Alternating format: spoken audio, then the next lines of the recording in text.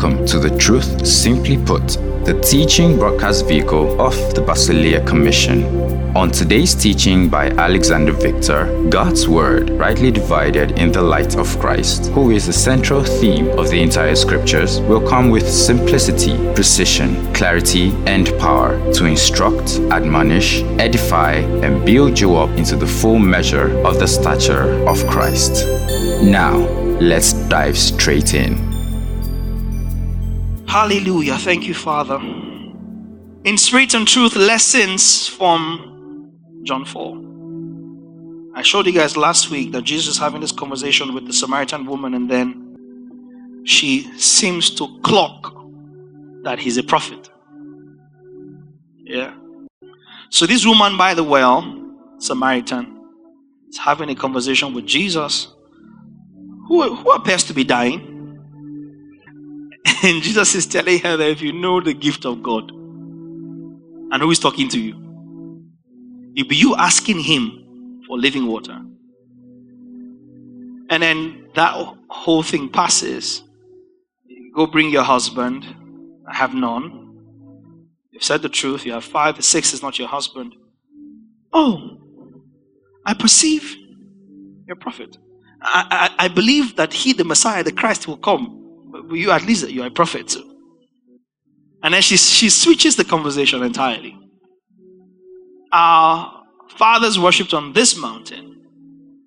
Now this mountain is referring to Mount Gerizim, right? Shechem is where Sychar is in Samaria. Samaria is present-day Nablus in Palestine, right there next to the West Bank. And the woman is standing there. She's telling Jesus, our fathers worshipped on this mountain. Remember that? This mountain. We refer to Mount Gerizim. So Shechem or Sychar is in a valley or a pass between 2 major mountains. And those 2 major mountains are like the highest mountains in the region of Samaria. Those mountains are Mount Gerizim and Mount Ebal. You've heard of that word before in the Bible? Genesis 33, Joshua, Deuteronomy, you see that. We'll look at it later. Mount Ebal, 2 mountains, very imposing, and then there is a pass in between them, or what you call a valley. So Shechem or Sychar lies in the pass between Mount Gerizim and Mount Ebal.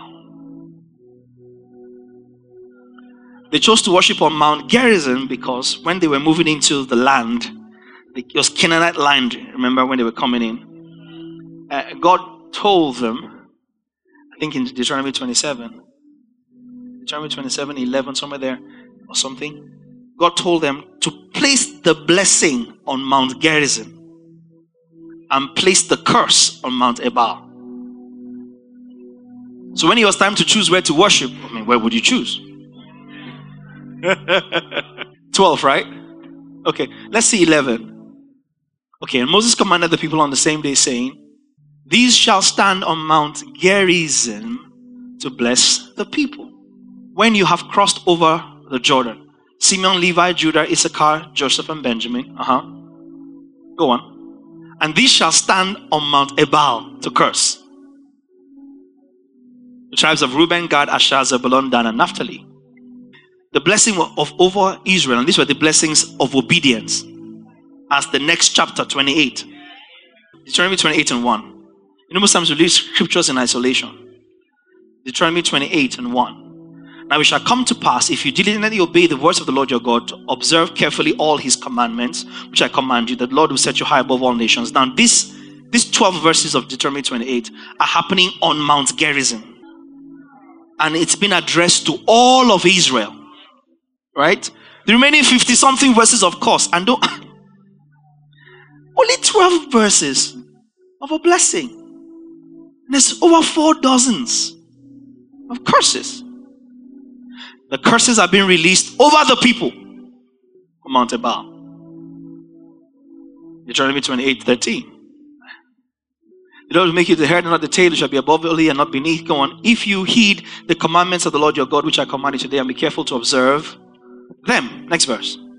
So you shall not turn aside from any of the words which I command you this day to the right or to the left to go after other gods to serve them, but it shall come to pass. Now this is the other 6 tribes on Mount Ebal. If you do not obey the voice of the Lord your God to observe carefully all his commandments, which I commanded today, that all these curses will come upon you and overtake you. 1, cursed shall you be in the city. 1, 2, cursed shall you be in the country. And he just keep going, cursed shall be, and cursed shall be.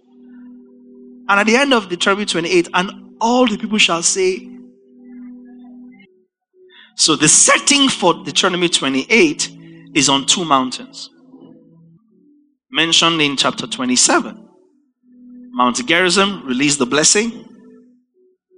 Mount Ebal released the curse upon the same people, 2 mountains.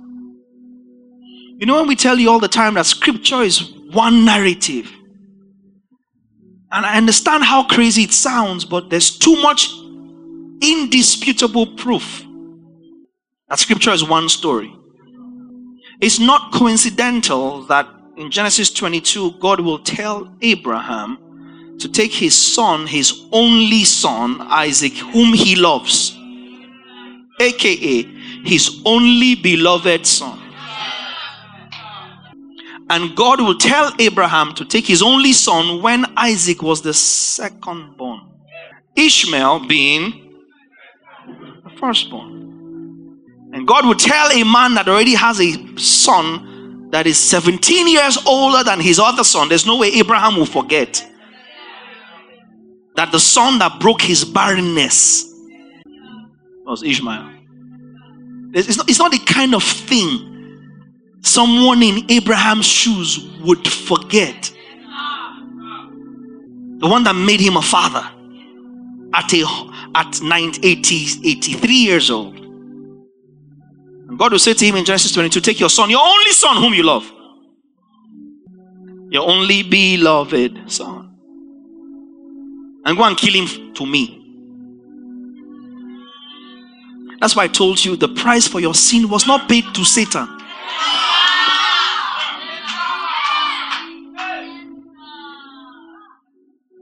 Go and kill him, and I will delight in it. And they get up and they set on a journey. And the journey brings them to a mountain. To a mountain that rejected the sacrifice. Because it was not pure enough. So God provides a ram. So you can see that. What does ram signify? Obstinacy. Rebellion. Compared to sheep. So the Lord has provided a ram in the thicket. A ram in the thicket. In the thorns. A ram in the thorns.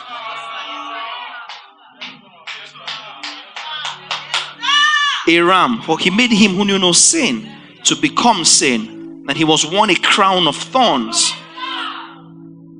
Thorns and thistles that were answered to man in Genesis 3 because man sinned. And so the ram typifying sin is caught in the thicket, in the thorns. That sin might become exceedingly sinful. He gave a ram and not the lamb. Isaac couldn't be the lamb. He was from Isaac himself. That was second born. Was from the firstborn. He was from the first Adam. The first man. So even though Isaac was the preferred son, he was only the preferred son as a type. He was still not a worthy sacrifice. So Isaac's blood could not have been spilled. And 4,000 years later, on the same mountain, the son of promise was led up there to be crucified. And this time around, it pleased God to bruise him. And then Paul will come later in Galatians 4 and then contrast mountains. And then call Ishmael a mountain. Call him Mount Sinai. And then call Isaac a mountain and call him Mount Zion. And then the writer of Hebrews will come again and contrast again in chapter 12 and said, you have not come to, you have come to. So this woman stands there and there's two mountains. She's like, yeah, we worship on this mountain. I said all this to explain to you this mountain. Just so you have perspective.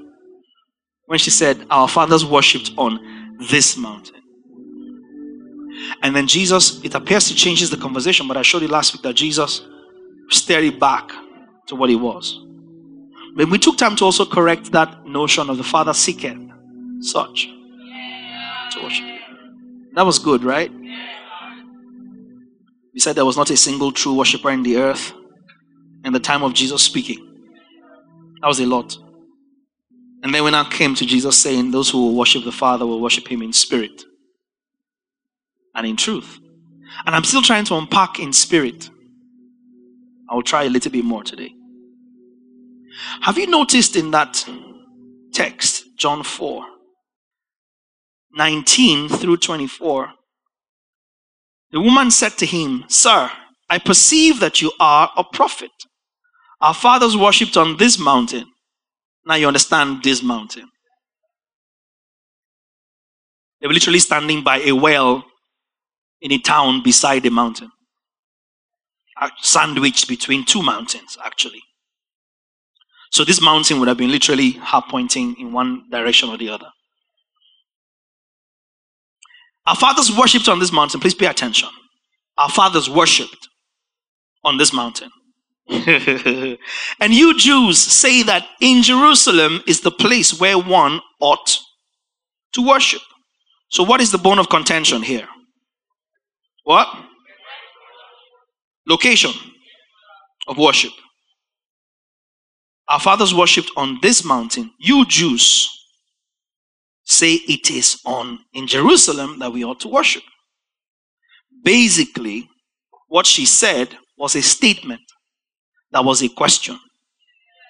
More or less an unasked question. I have a conundrum. Our fathers have always worshipped on this mountain. And the reason why they worship on this mountain is because the blessing was commended from this mountain. So this is the mountain of blessing. You all show up and are now in a later venue. A venue that came later. Solomon's temple came after David conquered the Jebusites, took over Jebus, raised it to the ground, and built Jerusalem, the city of David, in which Solomon built the temple. Which by the time that this woman was speaking would have been the third temple, third version of the temple. It was destroyed. Herod built it again. So second or third version. So what is her problem? Location of worship. Are we together? Let's continue. Jesus said to her, what is her problem, please, church? Not mode of worship. Her problem wasn't even who to worship. It was inferred. That is God we're talking about. Our fathers worshipped on this mountain, and you Jews say that in Jerusalem is the place where one ought to worship. Jesus said to her, 21, Woman, believe me, the hour is coming when you will neither on this mountain nor in Jerusalem worship the Father. You worship what you do not know. We know what we worship, for salvation is of the Jews. But the hour is coming, and now is, when the true worshippers will worship the Father in spirit and in truth. For the Father is seeking such to worship him. God is spirit. And those who worship him must worship in spirit, in truth. So Jesus introduces worship in spirit and in truth in contrast to worshiping in the location of Mount Gerizim and the location of the temple in Jerusalem. Because that's our problem. Which place is acceptable to worship God? Where can we meet God?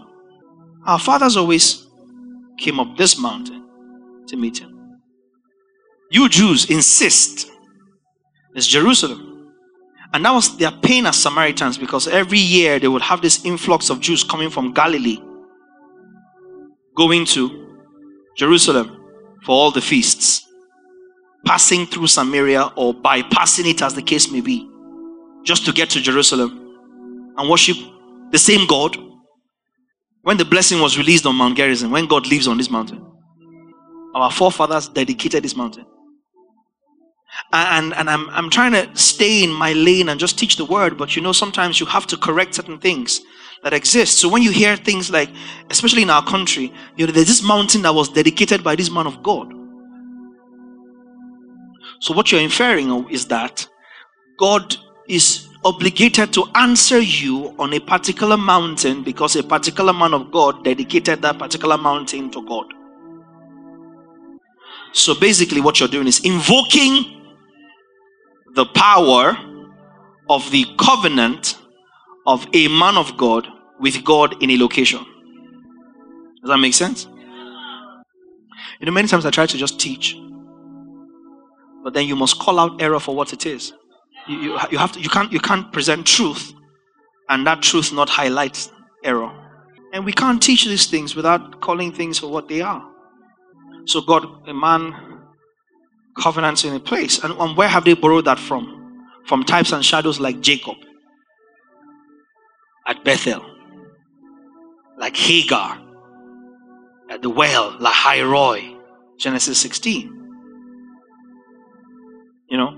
Pockets like Isaac, Rehoboth. But that is an incomplete understanding of scripture. But that's what we're up against now with this woman. This mountain. You said Jerusalem. Clarify this once and for all. I perceive you're a prophet. And Jesus says, it's not Jerusalem. And it's not the mountain. Jesus says. So Jesus says the time is coming. I will remove worship from location. What she honestly was expecting was that Jesus will finally, as a prophet, tell her where God dwells to receive our worship. Finally, you will clarify this issue once and for all. I don't mind going to tell everybody in Samaria, I met a prophet. I judge him to be a prophet. I can attest that he's a prophet. And he has said there's no presence on the mountain. And if Jesus had said that on account of the amount of faith she reposed in him, this same woman who went and told people, come and see a man who told me all I ever did, would have gone back and told them, see, I have finally solved this whole worship problem. And Jesus instead destroys locations. How come we still have them today? He destroys location. Why do we have locations propped up? Because God has manifested there before. And we think that God is random. And you just stand and say, climb Mount Gerizim, release a blessing. No. God's eternal prophetic agenda. Genesis 12. Abraham, father of faith. Start from verse 1. Now the Lord had said to Abraham, get out of your country, from your family and from your father's house to a land that I will show you. Verse 2. I will make you a great nation. I will bless you and make your name great, and you shall be a blessing. I will bless those who bless you. I will curse him who curses you. And in you, see the blessing? I will bless those who bless you. I will curse him who curses you. And in you, all the families of the earth shall be blessed. In you. In Abraham. That's the premise. Next verse. I'm going all the way to verse 7. So Abraham departed as the Lord had spoken to him, and Lot went with him. Sad story. Abraham was 75 years old when he departed from Haran. 5. Then Abraham took Sarai his wife, and Lot his brother's son, and all their possessions that they had gathered, and the people whom they had acquired in Haran. Watch carefully. And they departed to go to the land of Canaan, aka Samaritan territory. who was in Samaria? Canaanites. Who was in Jerusalem? Jebusites. Before Israel coming into the promised land, conquered all them tribes and took over their lands. Along with the Amorites, the Perizzites, the Hittites, the Moabites. Yeah? The Perizzites. Parasites. But Abraham's first stop as he departs her is Canaan. Isn't that interesting? And he departs just after God has told him, in you, the families of the earth will be blessed. So they came to the land of. Abraham passed through the land to the place of. Have you been following this series? As far as the terebinth tree of Moreh.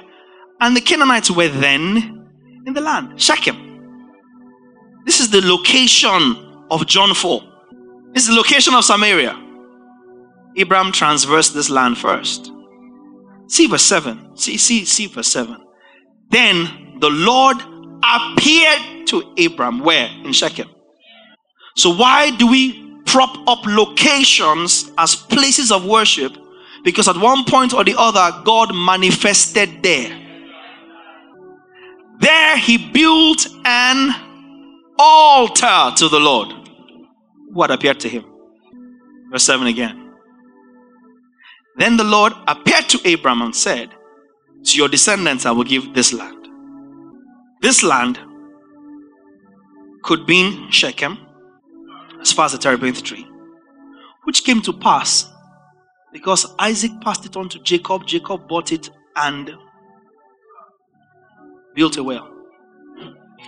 This land could mean Shechem. This land could mean Israel, which the 12 tribes, having come in 430 years later, took over. But Israel is a type, in some cases, of the church. So this land could be Shechem, this land could be Israel, this land could be the earth that his descendants, in other words, the sons of faith, would come into. Which, if you go back to UTG series 2 and you realize that we were never promised heaven, we were promised what? AKA this land. So if you look at Abraham's story in the light of the new covenant, a lot of things become instantly clear. To your descendants I will give this land. Shechem, tick. Israel, tick. The earth, tick. And there he built an altar. Why? So the Lord appeared to him. Let's commemorate the appearance of the Lord. God continues to use this mountain as a symbol of the covenant that was to come. That's what you see in Deuteronomy 11:29. Deuteronomy 11:29. The tribes are coming into the land now. Now it shall be, this is 400 years later, right? After Abraham. It shall be when the Lord your God has brought you into the land which you go to possess, that you shall put the blessing on Mount Gerizim and the curse on Mount Ebal. You see that? Mount Gerizim is not just some random place. It's where Abraham has been, has traveled, where God has appeared to him, and in fact, Abraham had built an altar. So scripture is not random. 400 plus years later, God tells them as they're coming into this land now, put the blessing on Mount Gerizim, put the curse on Mount Ebal. That's what leads to Genesis 27, which we saw earlier. 6 tribes on one mountain releasing the blessing, 6 tribes on the other one releasing the curse. Joshua finishes this in Joshua 8:30-35. Now Joshua built an altar to the Lord God of Israel in Mount Ebal, opposite Mount Gerizim. Mount Ebal, mountain of curse. I didn't say curse deliberately, I said curse. The God of Israel in Mount Ebal, keep going, all to 35. As Moses, the servant of the Lord, had commanded the children of Israel, as it is written in the book of the law of Moses, that's Deuteronomy 11, Deuteronomy 27. An altar of whole stones over which no man has wielded an iron tool. And they offered on it burnt offerings to the Lord and sacrificed peace offerings. 32. And there in the presence of the children of Israel, he wrote on the stones a copy of the law of Moses which he had written. Then all Israel with their elders and officers and judges stood on either side of the ark before the priests, the Levites who bore the ark of the covenant of the Lord, the stranger as well as he who was born among them. Half of them were in front of Mount Gerizim, and half of them in front of Mount Ebal, as Moses, the servant of God, commanded before, that he should bless the people of Israel. Afterward, he read all the words of the law, the blessings and the cursings, according to all that is written in the book of the law. 35 and the last verse. There was not a word of all that Moses had commanded which Joshua did not read before all the assembly of Israel, with the women, the little ones, and the strangers who were living among them. So Joshua fulfills all of that. Isaac follows Abraham before this. Jacob comes there to the same place before this. And Jacob buys the land. Same land. Genesis 33, 18 to 20. Same place. Same place. Scripture is not random. Then Jacob came safely to the city of Shechem. Jacob now being Abraham's grandson, which is in the land of Canaan, because the first place Abraham landed when he left in Genesis 12 was Canaan, and came to Shechem. And the Lord appeared to him, and he built an altar. Jacob came safely to the city of Shechem, which is the land of Canaan, when he came from Paddan Aram, and he pitched his tents before the city. 19. He bought the parcel of land where he had pitched his tent from the children of Hamor, Shechem's father, for 100 pieces of money. I explained that last week.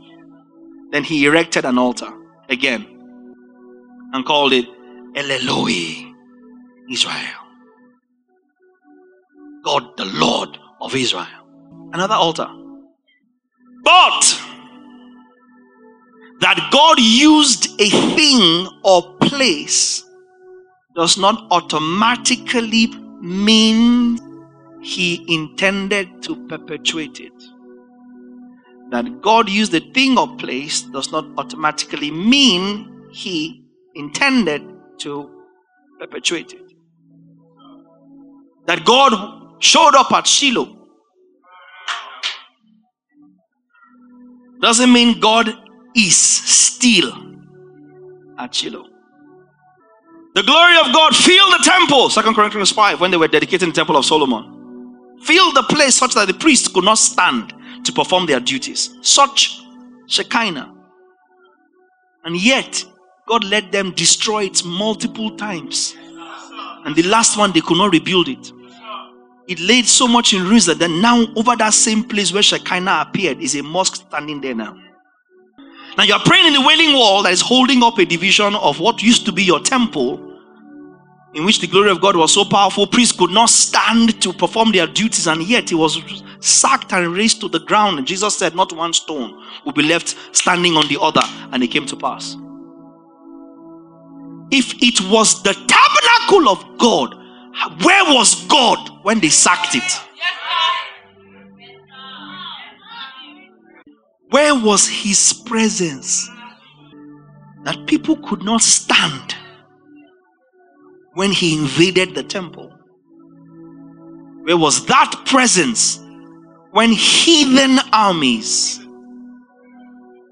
Nebuchadnezzar came first? They enjoyed sacking Jerusalem. It was not a joke. Before it finally fell to Saladin. It felt so bad that they had to sign a truce to let Jews out. That's how bad Jerusalem fell. They had to sign a truce. We'll just open the gate and you just pass and go straight to the sea and board your ships and leave the land. That's what got Israel to become Palestine. Do you understand now? So when the Arabs eventually won under Saladin, they sacked the Jews and Arabs came in. taking a land that wasn't theirs. But the idea was, we either burn it down with you in it, or we allow you exit, because they wanted that place as a trophy. That's what gave birth to the Crusades.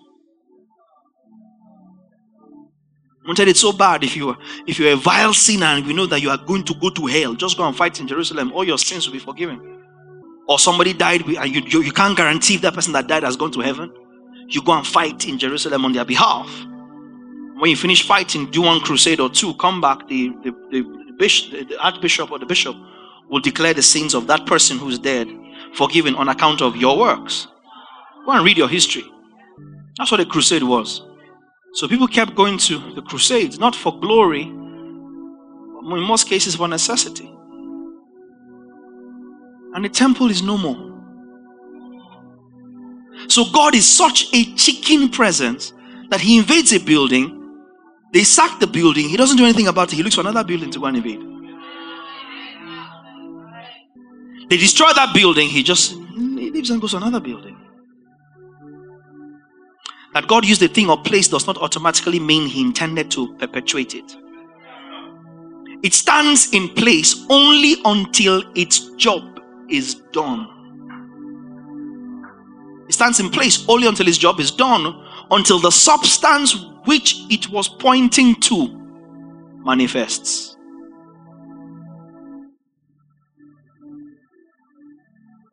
And that's why it's heartbreaking when in the New Testament we're talking about building altars.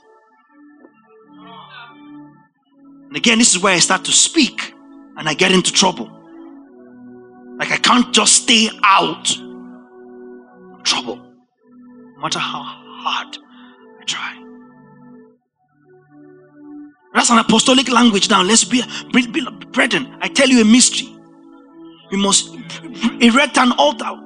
Where do you see in the scriptures that a new creation is building altars? We're not building, we are the altar. That the fire is burning on.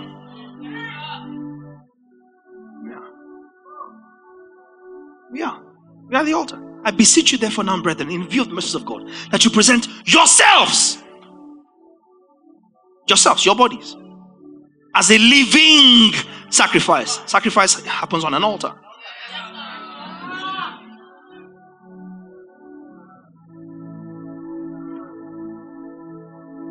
We are the altar. Erect an altar. Because every time, and that's why sometimes we also struggle to let go of stuff. You want to always perpetuate something. And it didn't start today. Don't you know the woman that followed Jesus? Mary Magdalene, that one, out of whom he cast out. That's all you could remember. You could not have said Mary Magdalene, the one who poured ointment on his feet. That will not sell in propaganda. It will not interest a Greek Gentile like Theophilus. He will not have arrested Theophilus' attention. So Luke had to borrow a little bit of sensationalism.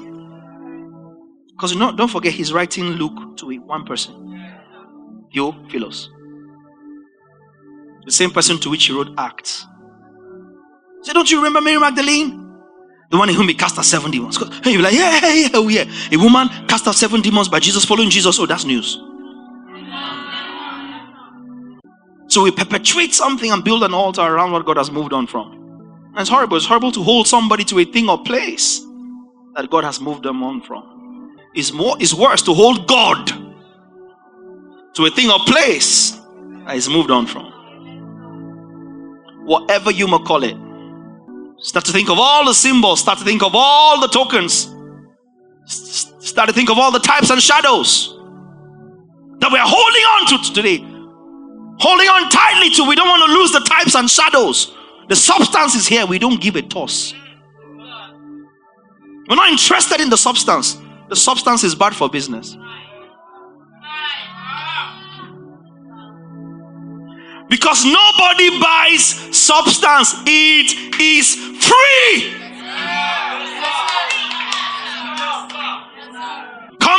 come buy milk with no money. Isaiah, yes, I know what it says. If God did not spare his own son but gave him up for us, how will not him along with him freely give us all things? Substance doesn't sell in religion because it is free. So if we will make money, what must we sell? Types and shadows. Substance doesn't build empires. You are delivered doesn't build empires. It doesn't buy me a Ferrari. You cannot be demon possessed. Doesn't buy me land. You have the blessing. You don't need to sow nothing into it. Doesn't build the church building. That's bad business. So we deliberately subjugate the substance so that we can make brisk business of types and shadows. Don't teach it. Don't teach it. You're spoiling it again. We can't teach truth without the truth exposing the error. Because this means that physical places of worship were types and shadows. That's exactly what Jesus was trying to tell this woman. That worship is not about Jerusalem or mountain.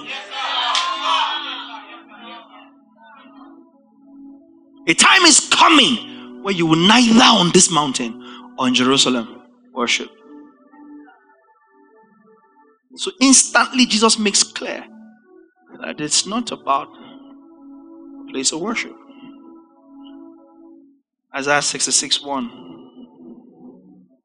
Thus says the Lord, heaven is my throne, the earth is my footstool. Read that next line.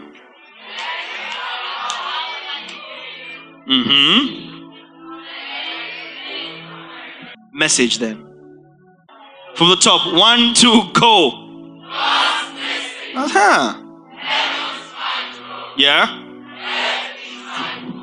Question.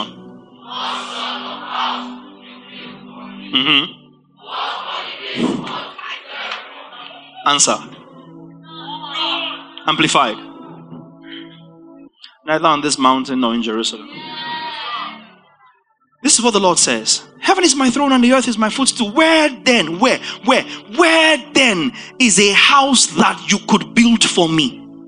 And where will my resting place be? What kind of house can a man build for God? That the man can call a house of God. A man built a house for God and said, come and live here. Whenever we're looking for you, let us be able to find you here. We don't want to look for you anyway. Let's be looking for you in our own private rendezvous that we built for you. Where? NLT 66:1.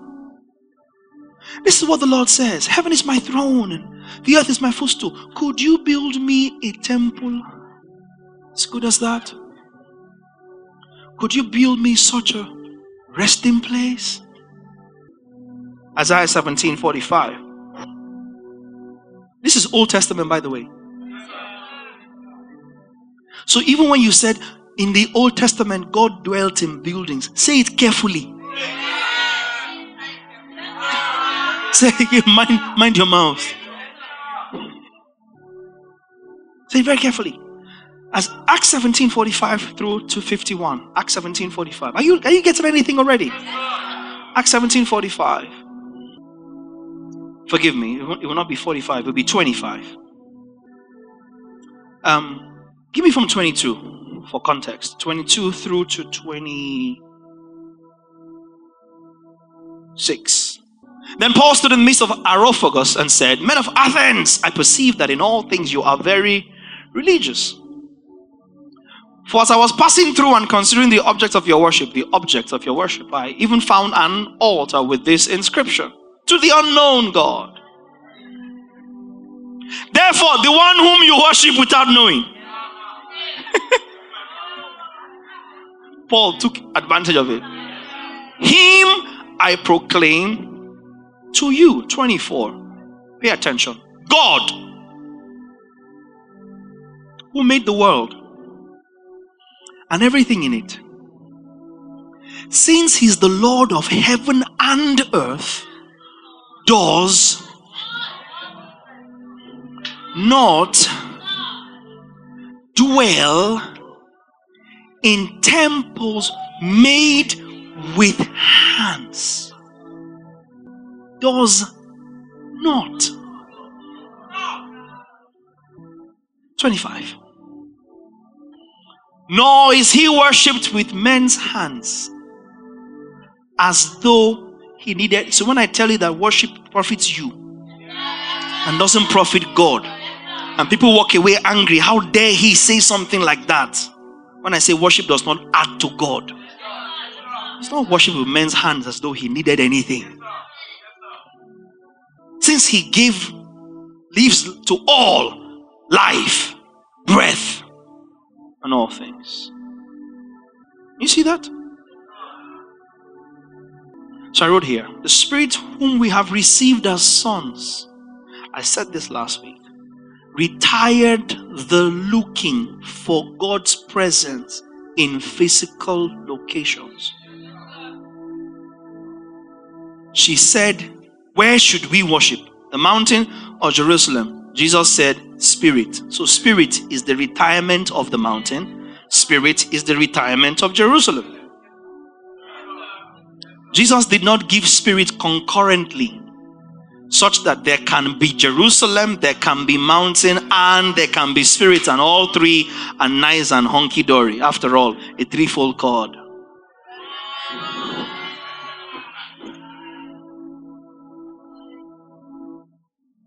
No. The Spirit retired the searching for God's presence in physical locations. Why? Because when God asked in Isaiah 66:1, heaven is my throne, earth is my footstool. What kind of house would you build for me? He, God, knew the answer to his question. And he knew the kind of house that could be built for him. And he knew the kind of man that could build it. David was going to try and build a house, and God said, no, you have shed too much human blood. The person that can build this house is one whose singular blood is acceptable for all humans, not one who has killed humans and shed their blood. No one who has killed humans and shed their blood can build my house. So no, David, you can't build my house. Your son will build my house. David gets up. He gets all the gold, all the wood, all the silver from all the nations, since God has said, I won't build it. My son will build it. My son will lack nothing. And Solomon built it. It lasted 40 years on the throne, and God took it away. Because David didn't understand which of his sons.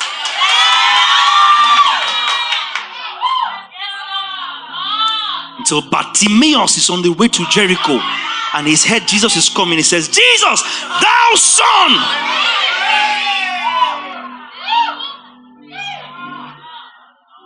What appeared when Jesus was born? The Star of David.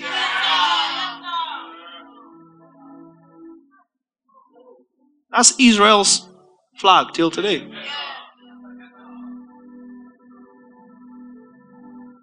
So David packed up and loaded up for Solomon. I said, I can build it. No, it was you. You shed too much human blood. It's your son. And we thought he meant the son who would not shed blood. So Solomon had rest on every side. And he built the Lord's temple, and the Lord destroyed it. If that was the temple, why will Jesus, Son of God, stand in their presence and say, you see this temple in all its magnificence, all its grandeur, to be destroyed? Not a one stone will be left on the other. If it was God's temple, why would Jesus be saying it to be destroyed? Because a kingdom divided against itself cannot stand. So yes, he was David's son, but no, not that son. Root of Jesse, son of David. It was the one that says the kingdom shall never depart. So when Isaac was dying, even Moses said the same prophecy over the 12 tribes. He said the scepter shall never depart from Judah. That prophecy over the 12 sons, we said the scepter. It was Jesus. Yes, Isaac prophesied it. Moses prophesied it. He said the scepter shall never depart from Judah. Bethlehem is where? In Judah. David's home, the root of Jesse, son of David, on the throne forever. Thy throne, O God, is forever. The scepter of thy kingdom is the right scepter. The scepter shall never depart from Judah. If it's referring to David's physical dynasty, well, where are they now?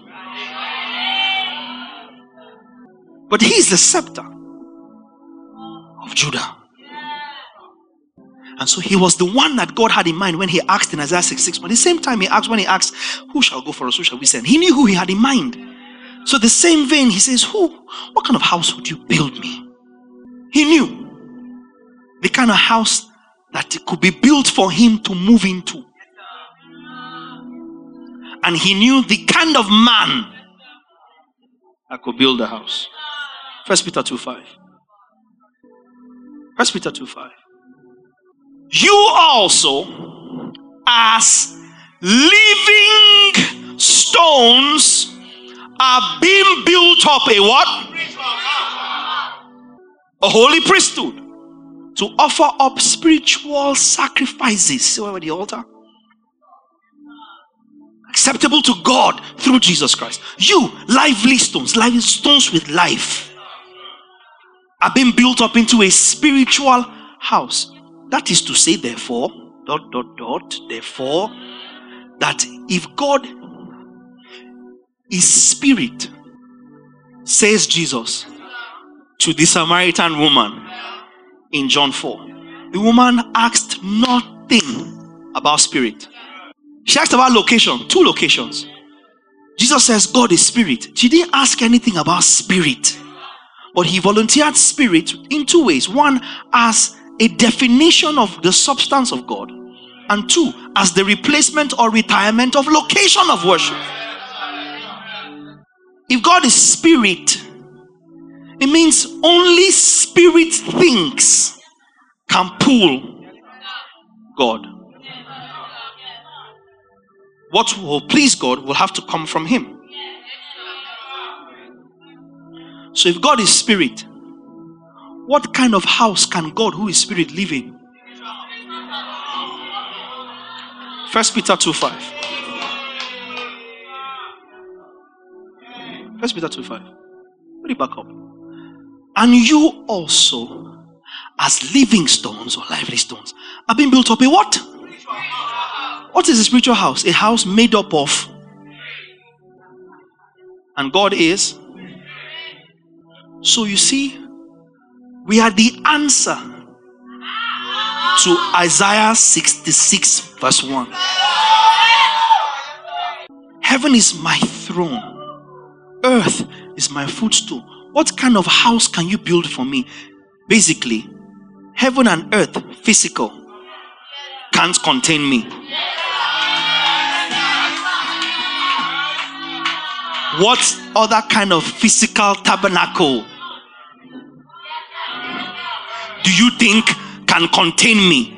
If the epitome of existence, the epitome of beauty, the epitome of tangibility, the epitome is heaven. And that's my throne. Then earth, which I said was very good, is my footstool. And even both of them are not enough to be my house. What kind of house do you want to build me? Basically, it cannot be a physical house.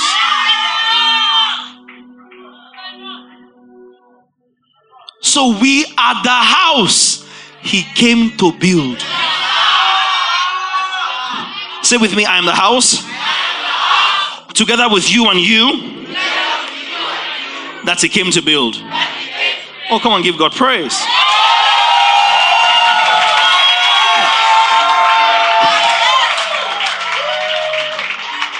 This means, that means to worship in the spirit is to worship as his temple, not in a temple.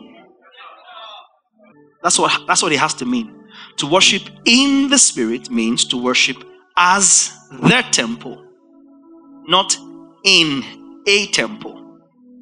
There is no temple worthy enough to be worshipped in for God. If it's physical, it doesn't suffice. Period. Deck it with gold, overlay it with silver, cast it in marble, spread mezzanine all over it. Let it be ceramic tiled, and let it be oozing with jasper and onyx and sardis and fine gemstones from all the parts of the earth. If it's physical, it doesn't qualify. Says the scriptures. I'm sorry. If men built it, he's not moving into it. Dedicate it all you want. Anoint it all you want. If men built it, he ain't in there. If he ever steps in there, I brought him.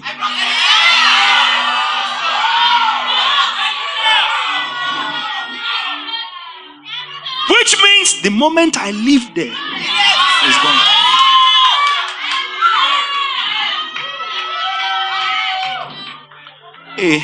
It is actually quite sad that somebody will walk into a building and go to the front and lie somewhere and touch something to reach God. I wish we would forget everything else and major on the message and let the word just speak. And stop being so personal. Especially when you have made enough money to last you and your children a comfortable life. I wish some of these guys would be more open to truth. Because the truth you're learning now will not take the land you already have. It won't obliterate the money in your bank account. So it honestly doesn't hurt. So sit down, humble yourself, and see the truth. Why would we put God's people through that? Looking for God in an altar that a carpenter from Timber Market built. When he was building it, his shirt was off. He was sweating, cursing, just doing his thing. Didn't care about it. He brought a painter and tiler from 8 miles. He tiled it. And because you poured oil or water on top of it, God moved in there.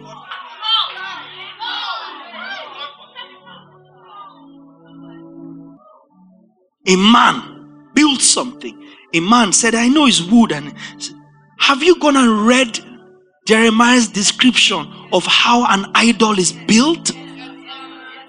It's no different from what we've built and dedicated to God. And a believer in whom the Spirit of God dwells for free leaves their location and finds an altar, finds a mountain, finds a room. They went to look for God. Oh no, don't bullshit me. I understand the place of privacy. I understand the place of distractions. Your phone can be a distraction. Your TV can be a distraction. The street your window is facing can be a distraction. That's not what we're talking about. We're talking about you going to a place because they've told you God is there.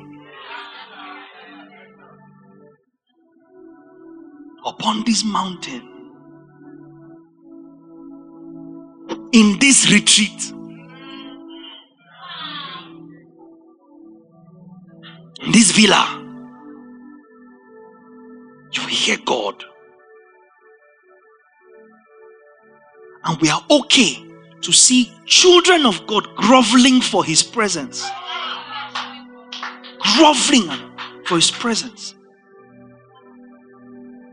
though you can see anywhere in scripture where God in the New Testament delights in the desperation of his people.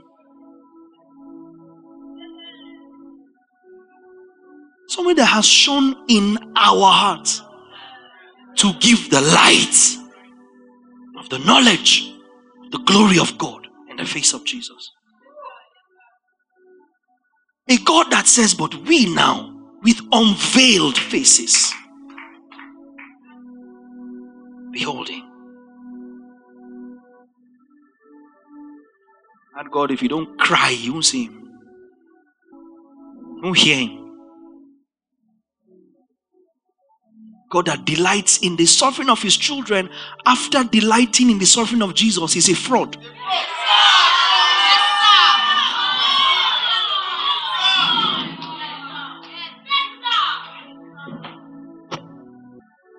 We worship as the temple, not at temple.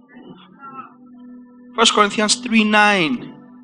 1 Corinthians 3:9. For we are God's fellow workers. You are God's field. Scream the last line. 1, 2, go everybody.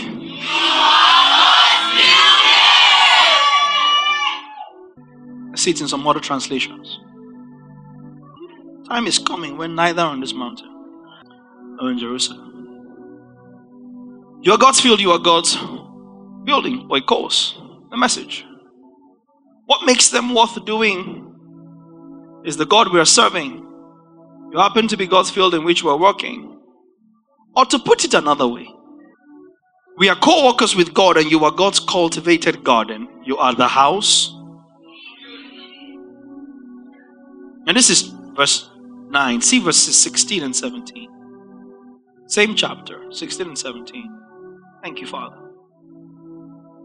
Do you not know and understand that you, the church, I've taught you before, I said you, ye, together, are the temple, not temples. Yeah, Jesus did not build bodies, he built his body. We're not bodies of Christ. You by yourself cannot be the body of Christ. What's wrong with you? Doesn't Paul go on to argue and say, can the ear by itself say, I don't need the hand? I am the church. Can you hear yourself? No individual can be the church. No individual can be the body. No individual can be the temple. Tell your neighbor, you need me more than you realize.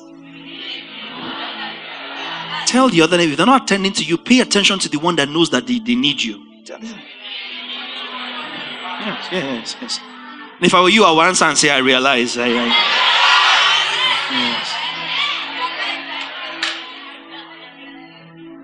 Because only together are we the temple. Only together. 16. Put it back up and take us into 17. Do you not know that you are the temple of God and that the Spirit of God dwells in you? If anyone defiles the temple of God, God will destroy him. What's the temple? The church. Anyone defiles the temple of God, God will destroy him. For the temple of God is holy. Which temple? TPT. So we say God is jealous for the church. Now, if someone desecrates God's inner sanctuary, God will desecrate him. For God's inner sanctuary is holy, and that is exactly the message. No one will get by with vandalizing God's temple. No one will get by with vandalizing God's temple. No one will get by with vandalizing God's temple. You can be sure of that. God's temple is sacred, and you remember. You are the temple. Ephesians 2:21. Are you getting this? Worship in spirit. Ephesians 2:21. New King James. Let's start there.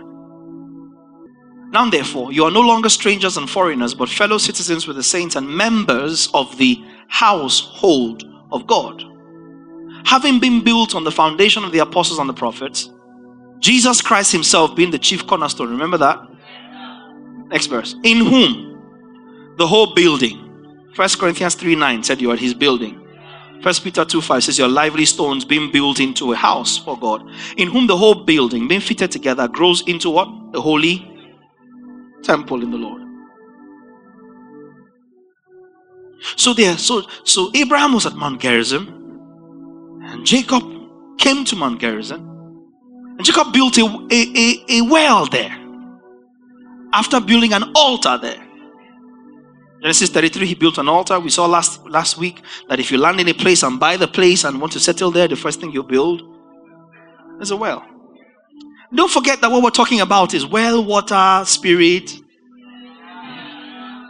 So then we're back to our narrative and we see that Jacob built a well. He dug a well, hence it's called Jacob's well. He dug a well, and I wrote here as a symbol of what? As a symbol of the promise. Promise was made to Abraham. Abraham steps out of where he was, lands in Canaan, lands in Samaria, lands in Shechem, builds an altar. Jacob follows a while later, lands there, buys land, pitches his tent, builds an altar, and then builds a well. There's a reason why that story is there. There's a reason why it's only where it appears and nowhere else.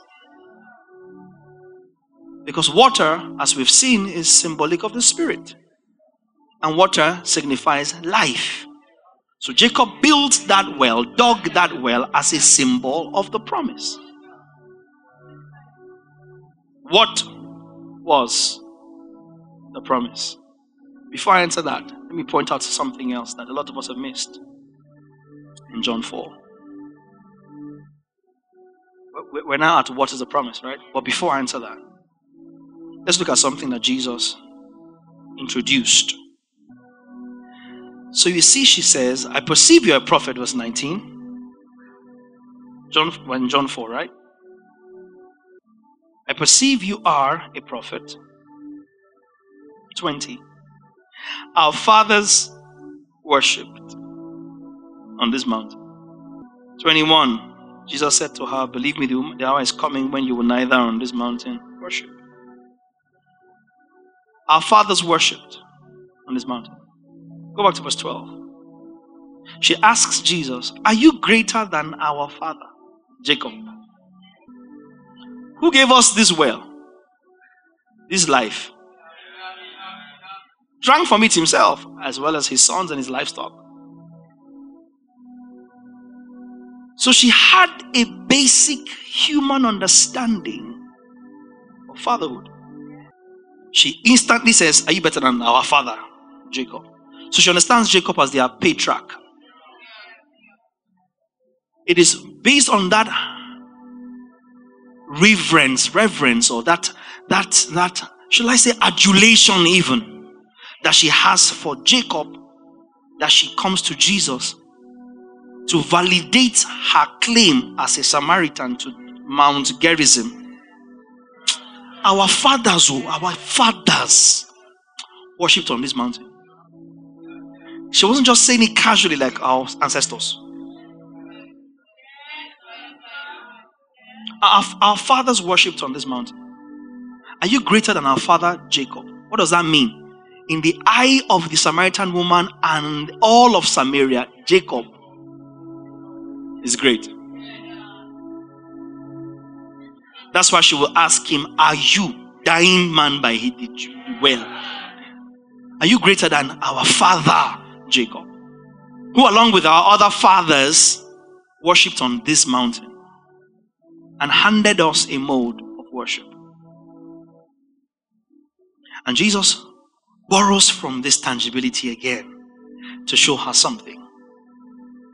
In verse 26, he says to her,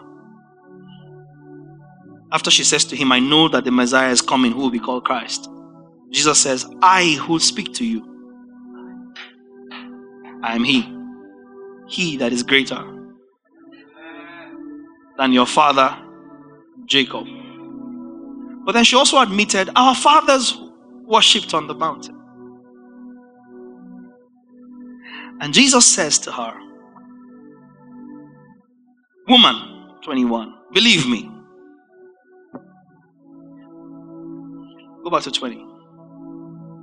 Our fathers worshipped on this mountain. Let's stay here and see if any of these translations actually fill in what is missing.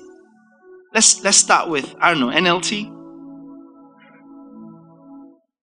Samaritans, Jerusalem is the only place of worship. Okay, next, another translation. Fantastic.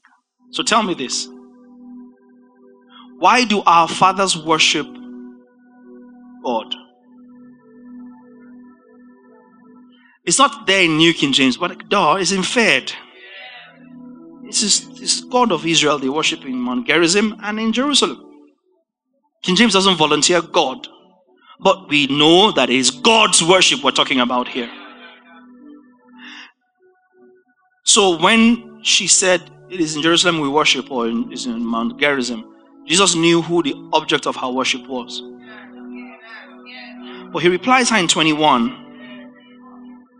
He replies in 21, New King James, and he says, woman, believe me, the hour is coming when you will neither on this mountain nor in Jerusalem worship. She's talking about worshiping God. Jesus introduces her to the Father. She's talking about worshiping God. Jesus pretty much sets God aside. Says, let me introduce you to the Father. So he's dealing with spirit, he's dealing with removing Jerusalem, he's dealing with removing the mountain, but he's dealing with introducing the Father. And he leverages Father because she had earlier on 2 occasions, said, are you greater than our father Jacob? Our fathers who worshipped God on this mountain. She said, all right, fantastic, woman. I'm introducing you not just to worship in spirit, but to worship of the Father. That is instructive. It's instructive in the sense that God is interested in Father worship, not God worship. Whatever will please God must come from Him, right? Anything that must please God must come from Him. And Jesus says that God is spirit. They that must worship Him in spirit. God is spirit. If you must worship Him, you must worship Him in spirit, because what must please God must come from Him. If God is spirit, then only spirit worship can please Him. Does that make sense? And so Jesus comes to seek true worshippers. Worshippers in spirit. Who are worshippers in spirit? Those in whom the Spirit of God dwells. That temple, that sanctuary. If God is spirit, and in Galatians 4:6, because you are sons, He sent forth the Spirit of His Son crying. If God is spirit, then it makes absolute sense that He will send His Spirit into you to validate that you are a son. So in essence, receiving the Spirit of God at regeneration is receiving the DNA of God. That immediately makes you a candidate to worship God in spirit and in truth. So worship has to be the exclusive preserve of sons. Because only sons have His Spirit. Therefore, only sons can worship the Father in spirit. So if Jesus came to introduce us to Father God, it means that what Father God is after is worship from sons, not fear from servants. Only sons worship. Everything that has breath may praise him. But only sons worship. Isaiah says, the trees of the field will clap their hands. Everything that has breath, praise him, O ye earth. Everything that has breath, every created thing can praise God. Worship is the exclusive preserve of sons, because only sons carry the Spirit. And the Spirit is the transmission, the transfusion of God's very essence into you, because God is, not God has Spirit. God is Spirit. So you receiving the Spirit of God is you receiving God, your sons. So if God is Spirit and they that must worship him in spirit and in truth, then only sons can worship. Because only sons have the Spirit. And if sons have the Spirit, then their worship must be to their Father. So Jesus introduces the worship of the Father. If worship is for sons, I put here, then he, God, has to be presented and seen as their Father. If worship is for sons, because only sons have the Spirit, then God has to be presented to those sons as their Father. So God was seeking true worshippers as a Father and not as a God. That's why many sons were brought into glory. God worship is subservience, just submitting, God have your way, Father worship is fellowship. God worship means, he's God, will just do what he says. Fear the Lord. That's subservience. And unfortunately, a huge majority of the church is trapped in God worship. Subservience. Is that God worship realm that angels are mighty ministers of God who will crush you, a mere mortal. Angels are. Oh God, can you guys handle this? Oh my Lord Jesus. Angels are spirits, Hebrews says, are angels, not in chapter 1, are angels not ministering plural?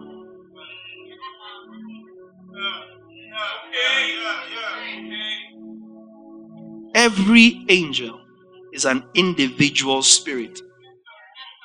The spirit of the angel, or the spirit that the angel is his own spirit. Angels don't have spirits. Angels are spirits. That means Angel Michael is the spirit of Michael. Angel Gabriel is the spirit of Gabriel. They have no other spirit. A spirit cannot have a spirit. So Angel Michael is the spirit of Angel Michael. Now, you are not a spirit. You have received not the spirit of this world, but the spirit of God. Do you now understand why angels come to minister to you?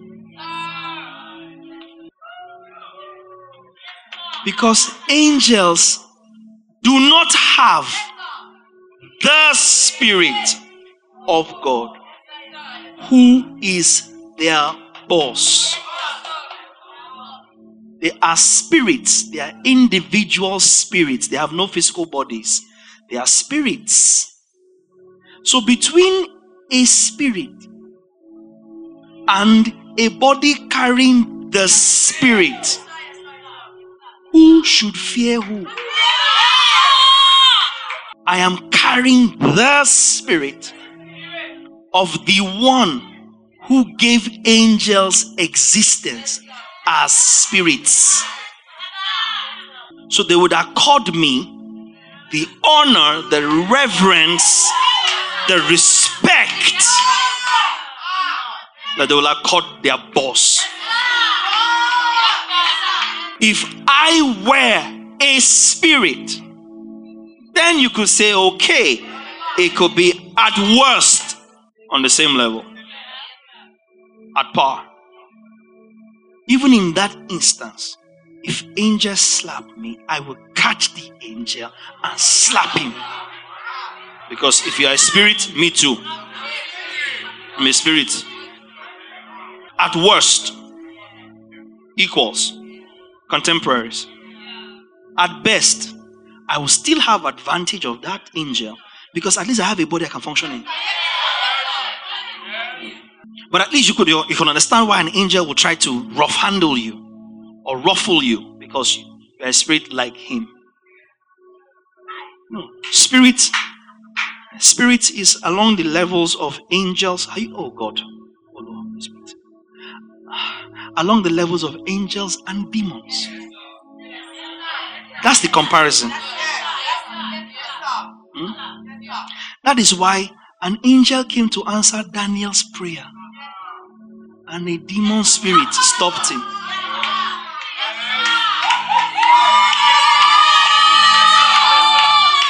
You can say a junior angel, a senior demon.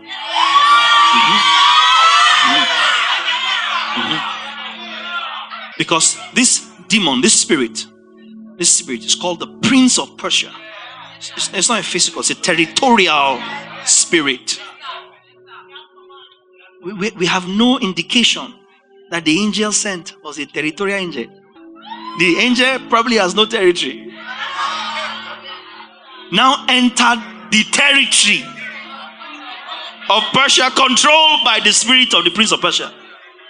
So the prince of that dark kingdom had every right to say, my friend, stop there. You fly no further. And a higher ranking angel had to intervene. So if you're comparing spirits, that's where you leave it. That's where you leave it. God's answer to my prayer is on such a secure, encrypted line that no spirit can intercept. You know why this line is so direct? Because this God answering the prayer is answering from inside of me. Rivers of living water flow.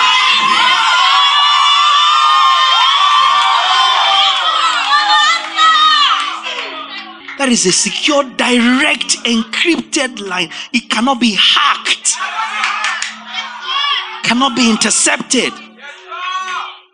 Angels can't stop this. I have advantage. I have the spirit. And you spirits can clash at your level. What's your problem? Yeah. A fellow cultist, you clash at your level. You know. Fellow spirits clash at your level. You see why God had to make a clear distinction where he sat us. Far above what?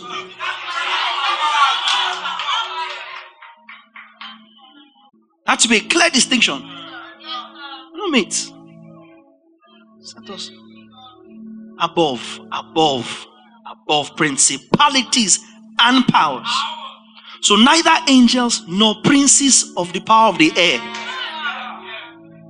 have anything on the believer in Christ. Do you know how much advantage it is to be son of God? Son of God. Angels worship as programmed. Subservience. We worship as fellowship. As a result of what God did to facilitate it. That's why John was saying in 1 John 1:3 that you may have fellowship with us. As our fellowship, koinonia, that's the word. Koinonia. And it's exchange. Koinonia is exchange. It's exchange both ways. It's not just one directional. Our fellowship is with the Father and the Son. Truly, our fellowship is with. So our sons, what do we have? Fellowship with our Father. The Spirit of God flashed a picture that happened to me a few weeks ago. People like I will call my daughter. Did something very silly, got into a huge mess. And I was pained, not upset. You forgive in advance. People stand forgiven. But it a pain.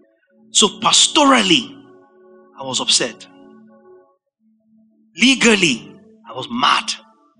Like, oh, come on, what is this? Not again. And so, the structure. So just let them handle it. I'm going about my day. And then she sends me a text. And I think she's crying. She calls me. I think I didn't come to the phone. And I said I will call back. And she sent me a text. She says, Pav, I need you now. I need my father now. I was in the office. I was busy. The moment I got that text, I understood exactly what she meant. It's right now. It's not pastor, under shepherd, HCCP, all of the boy. That I'm looking for you. I need right now. I need my father now. And I cut short my meeting. I shut down. I entered the car. I drove off. She sent me a text saying she's looking for her father. She cannot look for her father and not find him because of this. She cannot look for her father because they vex, you mess up. You're a pastor. That's you're an under shepherd. That's why when the devil whispers to you to run away because you messed up, you're not doing yourself a favor. She's looking for her father. There's no way she'll look for her father if she has one and not find him. I didn't reply the text until I got there, came out crying. I held her and she just cried. I was just there and I didn't say a word. You wanted me, I'm here. And she cried until she was fully satisfied. I said, you're good? I love you. I hope my presence here ministers that to you. The Spirit of God reminded me of that episode. And He said to me, you, as you are, can respond when somebody invokes the Father clause. You that even has capacity to vex. You that has capacity for something to pain. In spite of your pain and your hurt and your disappointment, the moment she says, I'm looking for my father, I need my father now. I knew there's no way. There's no way I can say I'm your father. And you say, I need my father, and I don't go. I left, I drove straight there, found the place. And the Lord reminded me, if you that has capacity to feel pain, has capacity to feel hurt, will respond when the fatherhood, your small, petty fatherhood, is invoked. How much more me, that took everything that can make me upset with my children and hammered it on Christ and killed it so that I no longer have the capacity to be mad at them. What stops me from responding when you call? Before you call, I will answer. And while they are yet speaking, God says, I will respond. Because that's what it means for Him to be Father. So our worship of the Father is a totally different dynamic. Totally different dynamic. There are things I still do for my wife today as her father. But if I were not your big daddy, and she knows how to press those buttons, then your heavenly Father. That's fellowship.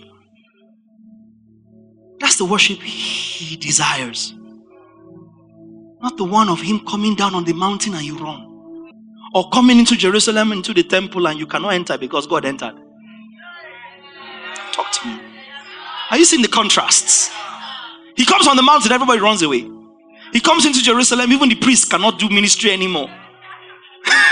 How much more the non-priest? How much less the Gentile?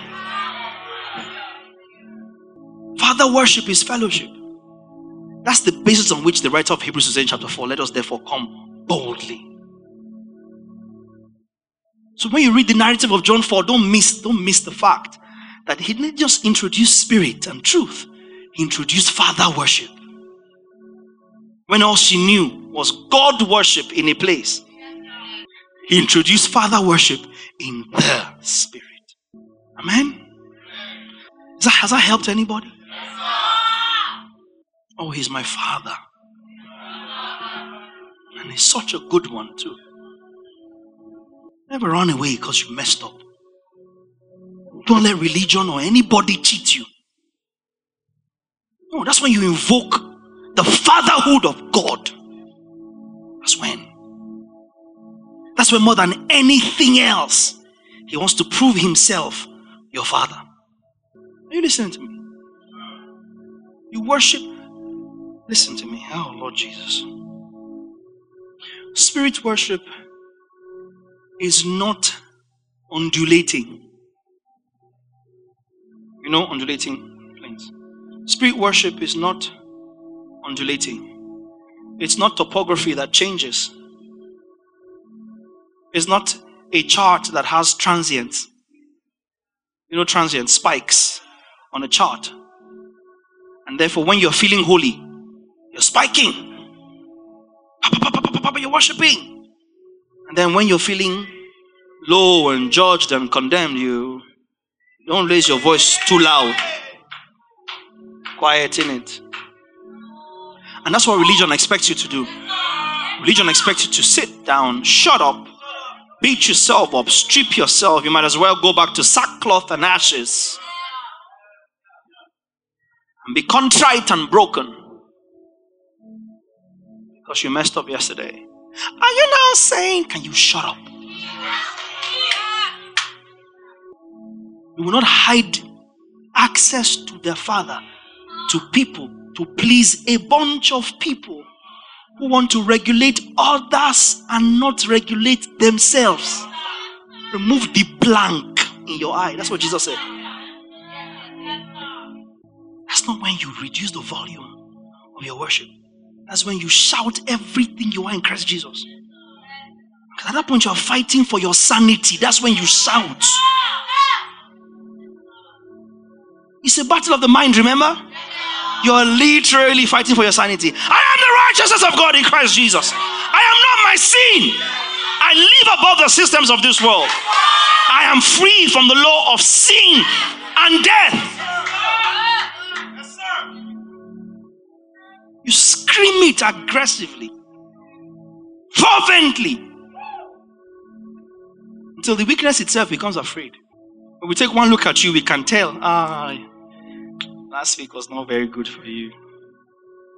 No, that's when he's your father the most. That's when it's crucial that he's your father. God, you can be afraid of. It's okay. He's God, oh. Fear him. Yes, you are. You should have sense to fear God. If you don't fear God, something is fundamentally and quintessentially wrong with you. Oh, you don't fear God? Wow. Oh, see. Fear God. God. Scripture says the ocean see him and fled. The ocean saw him and fled. So what you call the tide going out is the seas coming to realization of who God is, and they flee from the shore. And it says that in Isaiah 64, it says the hills skip like lambs. Volcanic eruptions and all that cataclysmic movements in the earth is creation acknowledging who their boss is. The mountains skip like lambs in your presence. No. God is worthy to be feared. Hey, don't think of him like baby Jesus. No, he's worthy to be feared. Which makes my salvation so beautiful, that a God so terrifying can humble himself to fall in love with me. That's the joy of salvation. That awe-inspiring God, that eternal being that rends mountains, commended his love towards you. And the commending of his love towards you means that all the danger he is cannot touch. Oh, he is Almighty God. David said, by the hatcher of his nostrils, the Red Sea parted. He says, by the blast of his nostril, the Red Sea parted and became a wall, the scripture says, on one side and on the other. Because God decided one day to sneeze with one nostril. So guess what? The Bible says in Exodus 14 into 15 that all night long a wind blew. That's human terms, though. Because you know a wind blew that parted the Red Sea. From the human perspective, from what Moses wrote, that all night long a wind blew. Guess the wind that was blowing? Hatcha! The blast of your nostril, a wind blew all night, divided the Red Sea to the very bottom. And it wasn't loose. It says he formed a wall on one side and the other. On human terms, what are they saying? A wind. What was it? Small sneeze. And that all powerful, that all eternal, that all knowing, that all seeing God sat down and realized nothing can contain me except you. And you are normal. So now he doesn't inspire fear, even though he is to be feared. Oh, he is to be feared. But he doesn't inspire fear. He doesn't. He inspires love and fellowship. So he has had a busy day as God running the universe for all eternity. And yet we come boldly before the throne. And when we mess up, what do we need? Mercy. Where do we find the mercy? At the throne. How do we come to that throne? No knocking. No knocking. No protocol. No protocol. You don't even... So you confess your sin before you enter the throne. Who are you confessing it to? The angel?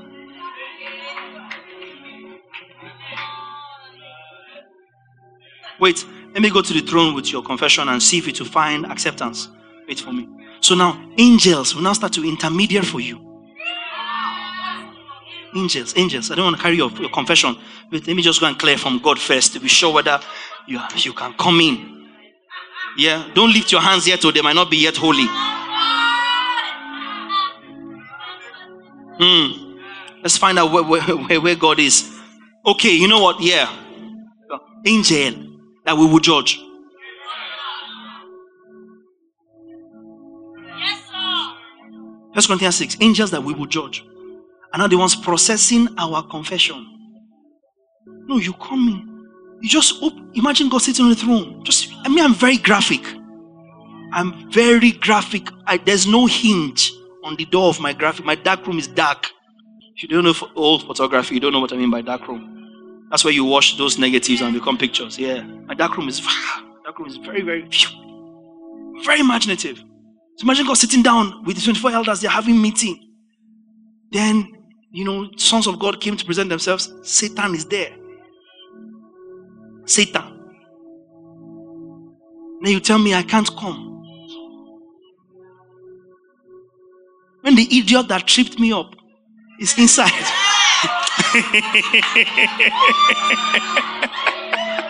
Can God punish the devil? What is this? Who is as annoyed as I am? It's annoying. The idiot that tripped me up is inside my father's office, inner chamber. And I can, from outside, I can see them talking and they are not fighting. Then I should stay outside. No. Let us therefore now come boldly. So, if sons of God came, referring to angelic beings, and Satan came with them, then it means that when we're coming, our footsteps should be so loud. Like, goom, goom, goom, goom. You get to the door, you kick the door open, and you're like, Dad, we're here.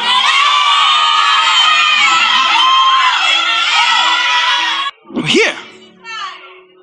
Your father will be like, what's up, son? And you'll be like, Dad, I came for mercy. Where's today's? Because your mercies are new.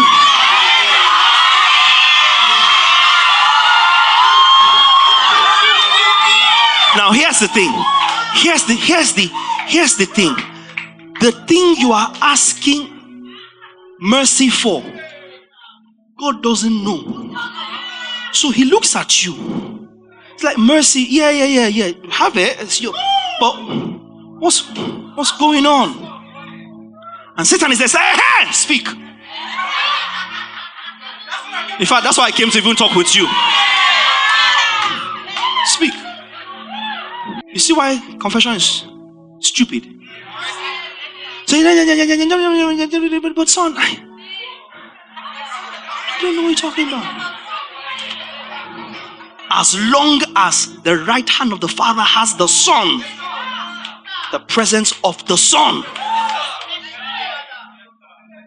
guarantees that you can kick down the doors anytime. Come before your Father boldly. Boldly until the day you will come in. And so today I just came for mercy. I'm chilling. You know, all the things I'm struggling with are all gone, Father. And the Father will be like, yeah, that's good. Your elder brother is coming soon for you in it. That's what it means. That's what it means. That's what it means. It means he's going to come for you soon. Marry you and bring you home. And take your place. That's your Father. And nothing and no one should paint him differently.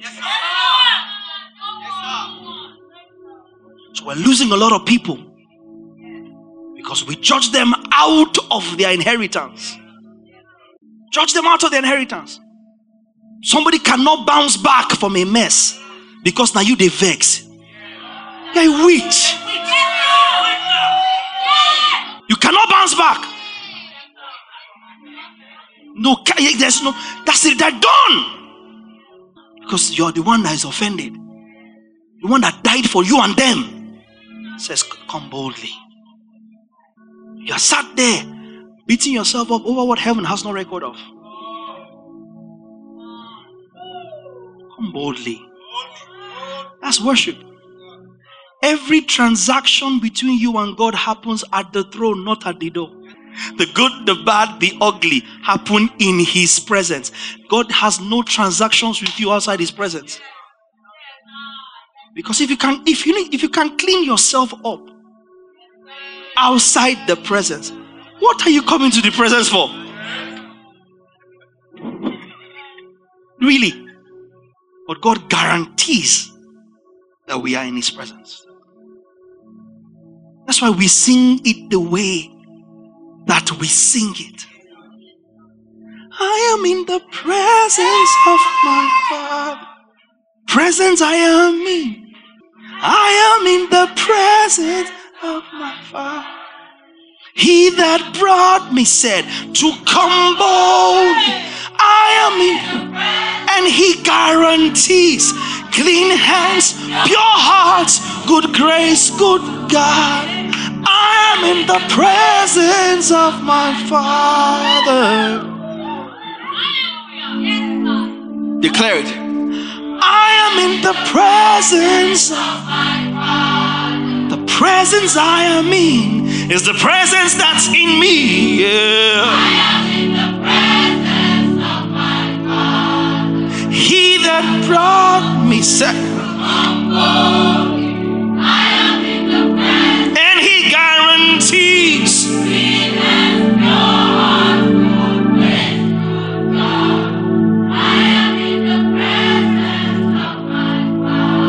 Oh, come on, give him praise.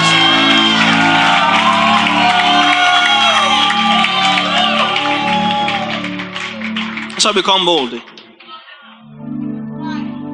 The Spirit guarantees that we come boldly every single time. That's why John says, James says, confess your sins to one another and pray for one another that you may be healed. It's yourselves. Don't drag God into it. But Him, we come boldly.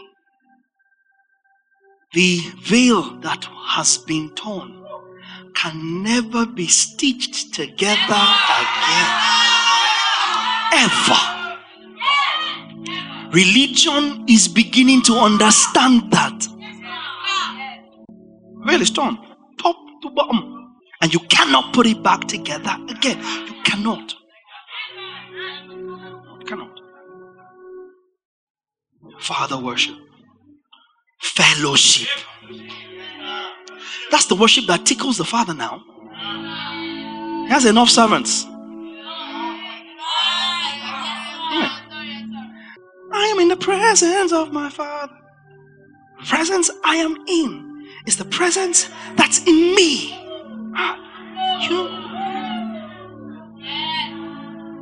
He that brought me said to come boldly,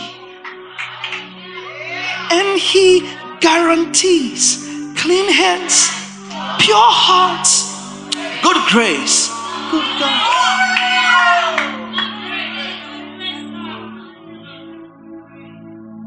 It's a reality that we sing. Because by the time you think for us to live here at the altar, you're referring to an inanimate place where somebody can encounter God. That's what we're not saying, but allow them, let them come to the altar. Let them come to the altar that you are standing on. People that have the Spirit should come to the altar that you, a man like them that has Spirit like them, are standing on to meet the Lord. Oh, Pav is proud. It's manipulative. Can the scriptures just speak and everybody else keep quiet? Stop hating on the messenger. Because even our gospel churches have so much mixture. Come to the altar, come to the altar. You are standing here. When only one man had the audacity to say, if I, the Son of Man, I be lifted up, I will draw. I will draw. Worship, Father worship is fellowship. And that was what He showed the first Son of God. You know, Luke 3:38 traces the genealogy of Jesus, ends at Adam, Son of God. So when God put man in the garden, who did He put there? Son of God. Because this man was created after His own. And in that garden where God put His first son, excuse me, please look at me, everybody. Please, when it was time, abundant grace for worship, who went to who for the fellowship?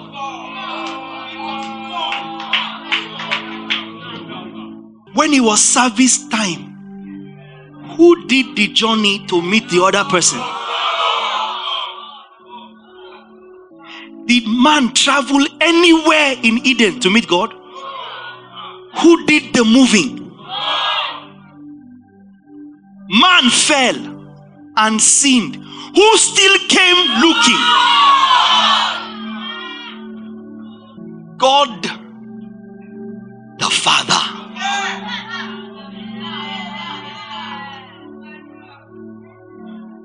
Father God. Always looking for His own. That is, you know, I told you we are doing a forward journey backward. Because how does this story end? The same way it began. The tabernacle of God. Our story does not end in heaven. It doesn't. It ends on the earth, the new earth. For the tabernacle of God is with men. God has not always wanted people to come and meet him. He has always wanted a temple he can come and dwell in. That's why it's always his move.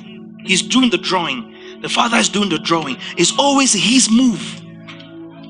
He's not a taskmaster. He's a loving Father. So he says, come unto me, all you who labor and are heavy laden, and I will give you rest. He says, take my yoke, drop the other yokes, take my yoke up, try my yoke upon you and learn of me. For my yoke is easy and my burden is not exactly a burden at all. And you will find rest for your souls. Hallelujah. Oh, become bold. You know, I was thinking about it. I read Hebrews 12 in my study. You know, and it says that, you know, that mountain burned with fire, such that it could not be touched. But it was supposed to be a mountain that could be touched. But it couldn't be touched because they were not worthy to touch it. So only Moses went up in it. You remember? And then it says in chapter 22 of Hebrews 12, a mountain that was designed to be touched could not be touched. See verse 18. For you have not come to the mountain that may be touched. You know, it doesn't say you have not come to the mountain that cannot be touched. It says you have not come to the mountain that can be touched. So Mount Sinai was referred to as a mountain that actually can be touched, referring to the fact that it was a physical mountain. Even though you couldn't touch it because it was burning.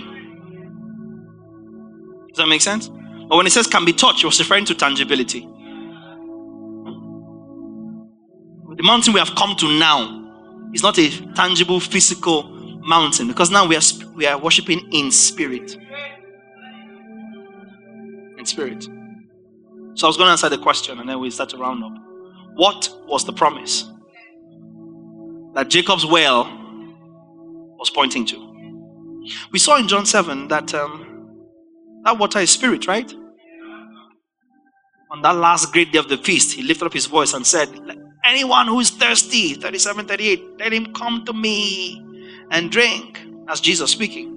For out of his belly, 38 now, shall flow as rivers of living water, which is what he referred to in John 4 to the woman. 39 makes clear that of this he spoke concerning the Spirit, whom those believe him would receive. So water represents spirit. Is it clear? From what Jesus himself said. When he was talking about living water in John 4, what was he referring to? Spirit. Yes? 3 chapters later in chapter 7 he explains that. Whose spirit? We're working with what Jesus himself said now to the woman. If he says that out of your belly shall flow rivers of living water, if he says that if you knew who was talking to you and the gift of God, you would ask him to give you living water. And then in chapter 7 it's clear that he says of this he referred to the Spirit. This is the same Spirit that he answers the woman when she asks him about location. He says you worship in spirit because God is. So if water is spirit, whose spirit is it? Because God is. So it's not the Spirit of God because God has a spirit. It's the Spirit of God because God is spirit. You following me now? I said, God is spirit. Jesus said. Then there's the Son, who was not human until he became human. He existed before he took on a body. He was in the beginning with God. Was God. Problem. And we would dribble and dribble and dribble and dribble and dribble. Was God. Until final clarity comes. And then there is the Spirit that is poured out and left. And this Son guy in his body of flesh is saying, if I don't go, it doesn't profit you. If I don't go, I can't come. But if I go, I will send you another comforter, allos. Allos is another of the exact same kind. Allos, that's the word in Greek. For another, the regular word for another in Greek is the word heteros. Another of a different kind, which is from which you get the word heterosexual relationship, such that you are supposed to, amen, you are supposed to, amen, tell the difference between a man and a woman. In Jesus' name.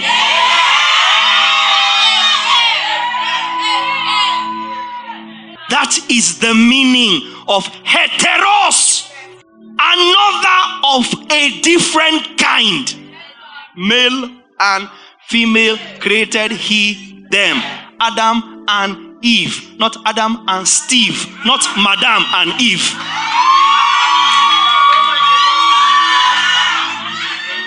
Adam and Eve. Not Adam and Steve. Not Madam and Eve. Heteros. Heteros. Heterosexual. I'm hammering it so you understand what it means and understand why Jesus didn't use it. Because if by another comforter he said heteros, then you can divorce him from who is coming. Totally different people. That will be heteros. You get it? If he said another and he said heteros, the person that's coming, he doesn't look like me. I finished my own. I'm going. He is coming. Jesus says allos. Another of the same kind. If you don't get that understanding, you miss everything else about the Trinity or lack of it. Why would he be referring to a totally different person and say, if I don't go, he cannot come? What is he's coming, am I going? Have got to do with each other. Hey, come, you come, I'm going, I go. But it says, if I don't go, he can't come. Because it's me coming. Yes. Just not in a body anymore. I'm coming in your body. But I can't come in your body until I get rid of my body. So let me go and pack this glorified body in the garage until. And let's come and use your body now in the earth until. So he's called the Spirit of God and the Spirit of Christ. Romans 8:9. And so my argument according to scripture is that if God is spirit, if God is spirit, and then there is the Holy Spirit, and the Holy Spirit is spirit, and the Holy Spirit is the Spirit of God, how does God, who is spirit, need another spirit to be his spirit? Are you following the argument? Because God will have to be not spirit like us to then need a spirit, that Holy Spirit. Are we making sense? But if God is spirit, and we're not debating whether or not the only person that has seen him and has revealed him has said he is spirit, then the other person that saw him and saw things that were not lawful for his mouth to utter also confirmed when he said the little he could utter, that he dwells in unapproachable light, whom no man has ever seen nor can ever see. That clearly is not a physical animate person. Puts him in the realm of the celestial. So if God is spirit already, then the Holy Spirit is a different spirit. And the Holy Spirit is the Spirit of God who is spirit. So there's God, the Father's Spirit. Then there is God, the Holy Spirit. Let there be God on the throne. Let His Spirit be different from Him. Let us see clearly three beings. God, whatever He is, just don't say your spirit. Something else. So that we can now have you, and then have your spirit, then have your Son. It doesn't stop there. It gets worse. This Son has a spirit. Because the Son has a spirit. It's that spirit that was sent into us in Galatians 4:6. Because you are sons, He has sent forth the Spirit of His Son. That His Son is Christ. Then Romans 8:9 says, if anyone does not have the Spirit of God, Romans 8:9, let them see quickly. Romans 8 and 9. But you're not in the flesh, but you're in the Spirit. If indeed the Spirit of God dwells in you. Now, if anyone does not have the Spirit of Christ, he's not his. Paul conveniently interchanges God and Christ with Spirit. Conveniently. Like he doesn't even sound like he's talking about two different spirits. He sounds like, you are supposed to know. Run through a few translations. I don't know what Romans 8 and 9 looks like in those other translations. But you're not controlled by your sinful nature. You are controlled by the Spirit if you have the Spirit of God living in you. And remember that those who do not have the Spirit of Christ living in them, it just goes between them. Same difference. Yeah, tomato. But Paul uses it interchangeably, very casually. Give us a few. What translation was that? NLT. So let's see a couple others. Let's see the Message. But if God Himself has taken up residence in your life, I like that.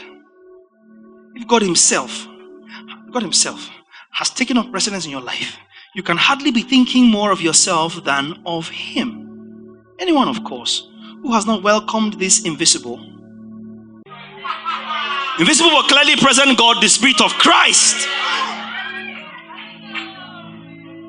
Do you have any more translations? Do you have TPT or something?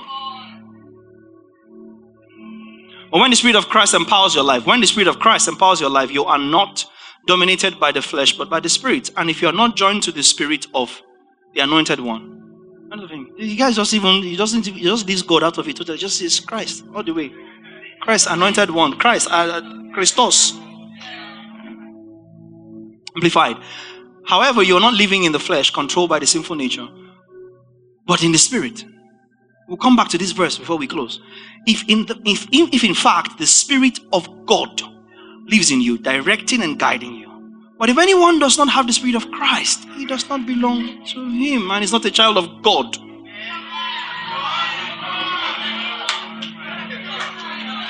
So now you have God the Father who is Spirit. Supposedly, you have the Holy Spirit who is Spirit.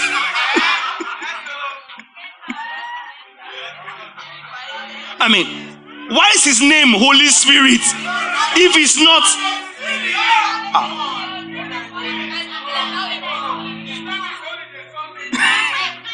Mr. Spirit, eh? So we have the Holy Spirit who clearly is Spirit. We have the Son, who is the Son with a glorified body. And if He's a Son with a glorified body, He's Spirit. How do we know He's Spirit? Because at the resurrection, Jesus said, you cannot marry. Why? Because your physical bodies are transformed. You are spirit at your adoption. Does that make sense? Spirit. It's in that figurative sense that you say you have come to the spirits of just men made perfect. And someday I will teach that, because there's a blatant error going on now amongst these circles of apostolic moves that are referring to dead believers as the spirits of just men made perfect. That's a doctrine of demons. For you to say we have come to, and then you're calling, that's how they're interpreting, we have come to the spirits of just men made perfect. And they were in worship and they are calling their names. That's necromancy. It's necromancy, summoning and dealing with the dead. Clearly forbidden in scripture. We stand here and you are calling dead people because you think by your own estimation they were God's generals. And I was in a meeting recently where one of them came and said, while he was preaching on the altar, he saw Moses and Abraham walk into the room. Uncle, how did you know? First of all, what Moses and Abraham look like. Then you are the only one, conveniently, that saw them. And he asked God, I'm quoting word for word, he asked God, what are these saints doing here? And God replied him and said, I'm quoting, that he sent them to strengthen the meeting. Excuse me, your mother might as well enter Christ Experience. Your dead father who died in the Lord might as well enter Edify.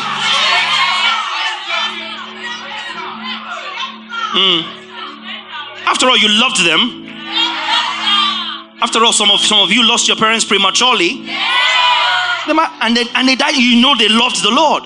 So why don't we welcome them to the more sessions? Because right now, the Lord knows we can use some strengthening. But that opens the door to all kind of demonic manifestations. The presence of familiar spirits in the body of Christ. And we say we are uniting a body, but we are weakening the body. We're weakening the body. That's not spirits of just men made perfect. Because you see, Hebrews 12 refers to both what is vital as well as what is promissory. Does that make sense? We have come to the heavenly Jerusalem. We're not there yet. The heavenly Jerusalem is not there yet.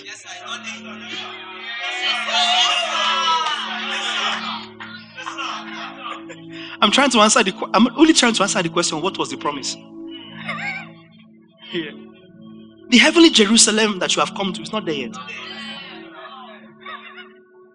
So why have you come to it? By the guarantee that you will come to it. Based on the guarantee that it will come. It is that same promissory sense that refers to the spirits of just men made perfect.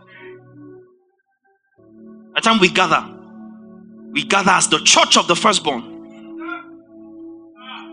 We come to just men made perfect. Spirits of just men made perfect. It's not in any way referring to a dead saint. These all died, not having obtained.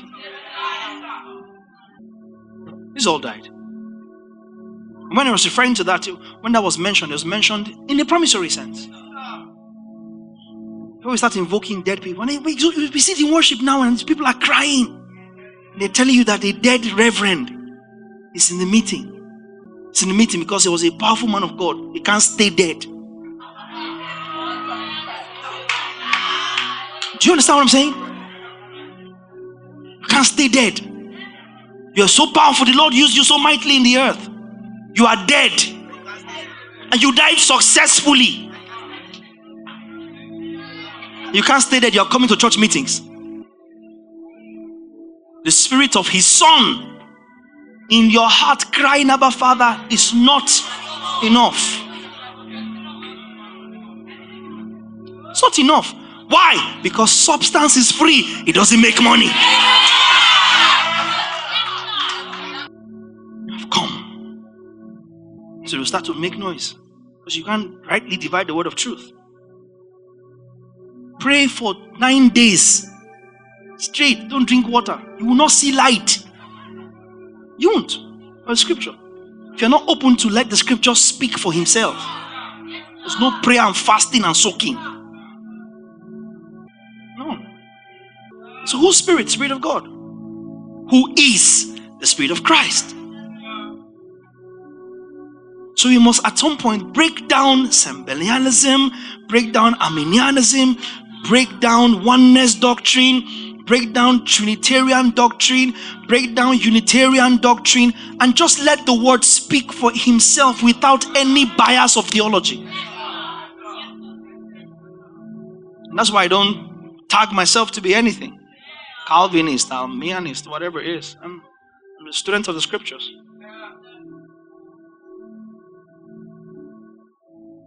Let's let the scriptures speak. And let's get clarity and stop being foolish, tossed around by every wind of doctrine.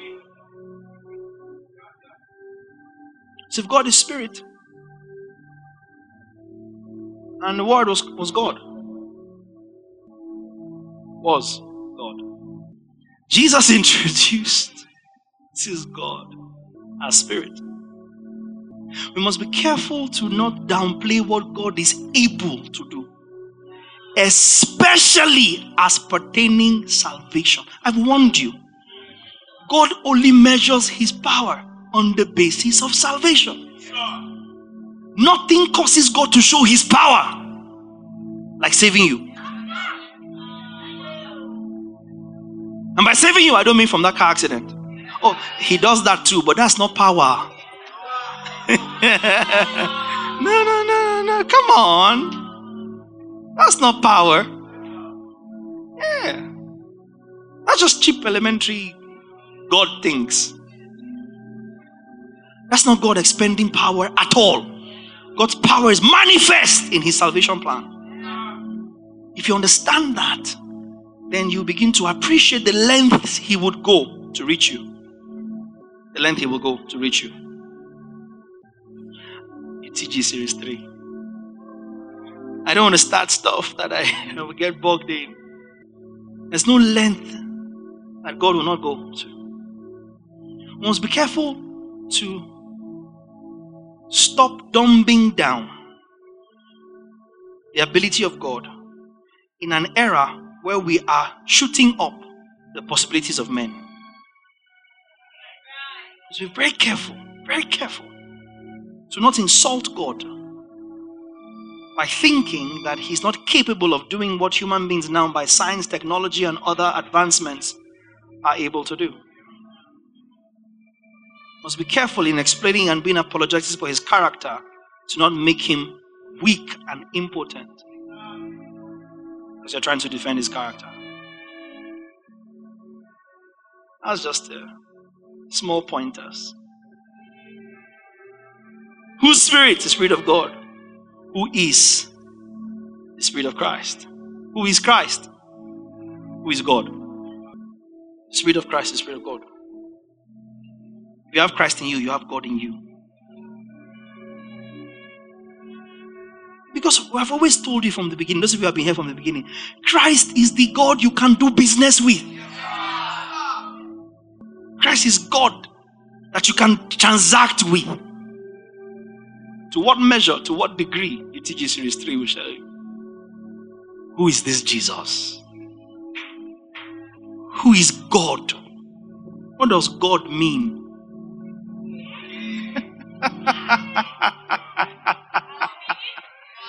Exploring the personality of the Holy Spirit.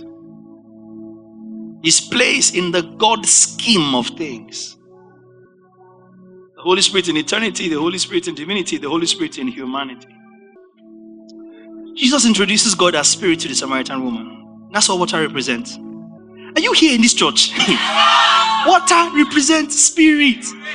You know how you keep thinking, you keep thinking there is different messages we're teaching you. It's not.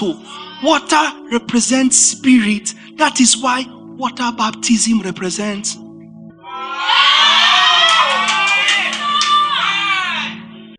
Water, spirit, water, spirit, water, spirit, water, spirit. Water, a type of spirit. Water at Jacob's well, a type of living water. Water baptism, a type of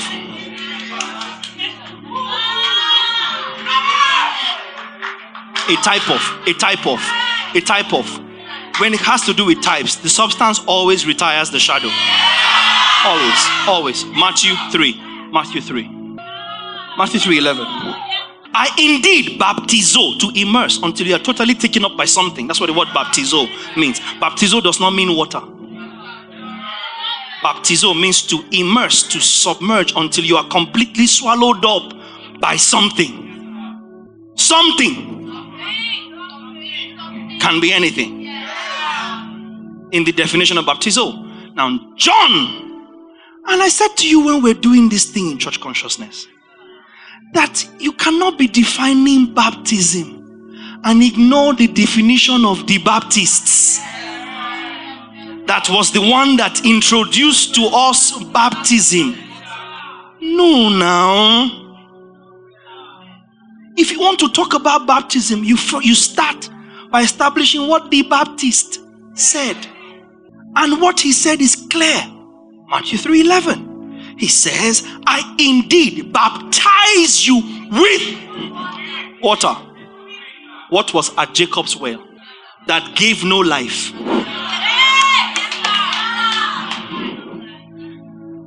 But was a type of the living water. I indeed baptize you with water unto repentance. But that is a stark departure from. But he who is coming after me is mightier than I and my water baptism, whose sandals I am not worthy to carry. He will baptize you with. You see that? Mark repeats the same thing in chapter 1 and verse 8. Mark 1 and 8. It's the juicy part now. I'm done. A bit. Mark 1:8. I indeed baptized you with water, but he will baptize you with the Holy Spirit. He. Luke 3:16. Of this he spoke concerning the Holy Spirit, whom them that believed on him will receive. For Jesus had not yet been glorified. Luke 3:16. John answered, saying to all, I indeed baptize you with water, but one mightier than I is coming, whose sandals strap I'm not worthy to loose. He will baptize you with the Holy Spirit and fire. John 1 and 26. John 1:26 and then 33 to 31. John 1:26. John 1:26. John answered them, saying, I baptize with water, but there stands one among you whom you do not know. 31. I did not know him. That one that stands among you that you don't know. I did not know him, but that he should be revealed to Israel. Therefore I came baptizing with water. So his baptism was to reveal the one that was standing among them that they did not know. TPT or modern translations 31. My baptism was for the preparation of his appearing to Israel, even though I've yet to experience him. Now how can baptism be for the forgiveness of sins when the person who is baptizing is yet to experience him? Shebi is not physician, heal thyself. Your sins have not been forgiven. And you're baptizing other people for repentance of sin. 32. Then as John baptized Jesus, he spoke these words. So it's the baptizing of Jesus. Baptisms were such that, oh, Holy Spirit, help me. You baptize favor. Nothing happened. It's not Jesus. Baptize blessing. It's not Jesus. So, because God has promised me, as I'm baptizing, He will manifest. So every day, John is baptizing. But he said, I came to baptize to reveal Him. Put it back up. John 1:31. Just baptize. Okay. Heaven didn't open. Nothing. God didn't say anything. Okay. Then he has not showed up yet. Yeah, keep coming. Yeah, baptize.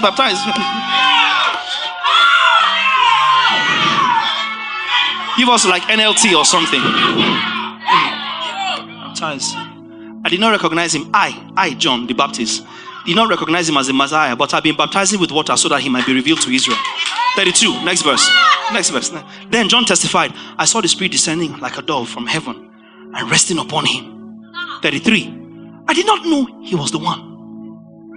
But when God sent me to baptize with water, He told me, of all the ones you are baptizing in water, The one on whom you see the Spirit descend and rest is the one who will.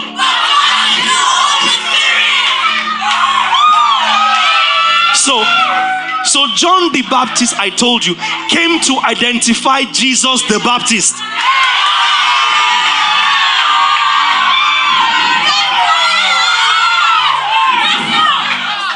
Such that the moment John the Baptist identifies the real Baptist, the baptism of John,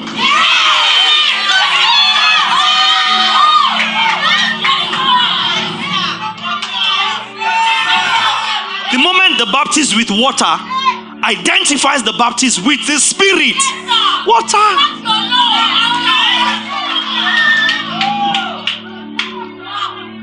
So day after day, the guy is dunking people in water.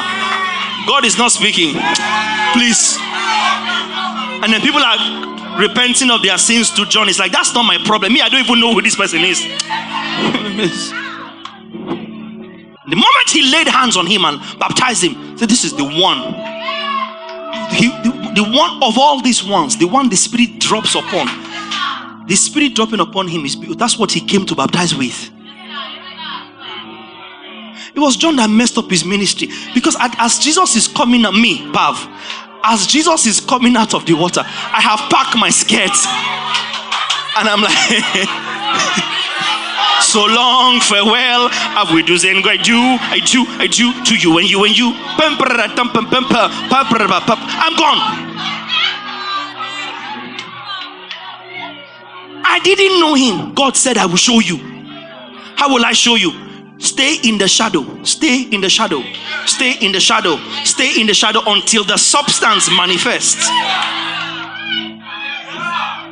So keep using water, keep using water, keep using water, keep using water, keep using water until you see the one the Spirit drops upon. That is the one that will now use the real substance to baptize.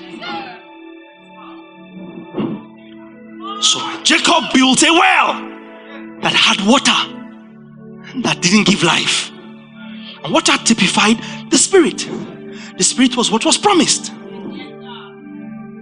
And Jesus says you worship the Father in Spirit, in fulfillment of the promise. Acts 1, 4 and 5. Look at this. Acts 1, 4 and 5. And being assembled together with them, Jesus now commanded them, Jesus the Baptist, commanded them not to depart from Jerusalem, but to wait for the promise of the Father, which he said, you have heard from me. Next verse.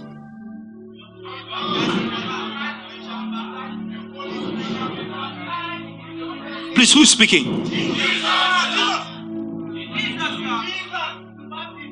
It is true that John baptized with water. That's what he means by John truly. He was maybe NLT, TPT. John baptized with water, but in just a few days you will be. He was other translations, message, TPT. You know, message. John baptized in water. You'll be baptized in the Holy Spirit. And soon. Acts 11, 15 and 16. Acts 11, 15 and 16. When Jesus introduced God as Spirit, he says water represents Spirit, therefore water baptism has to represent Spirit baptism. It's logical. Acts 15, 11, 15 to 16. And as I began to speak, the Holy Spirit fell upon them as upon us at the beginning. The beginning being where? Acts chapter 2. Next verse. Then I remembered the word of the Lord, how he said, John indeed.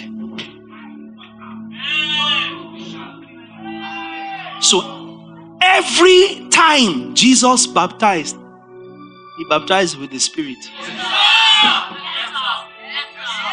That's why when they noticed that Jesus' disciples were baptizing more than John's disciples, open bracket, but Jesus himself baptized nobody.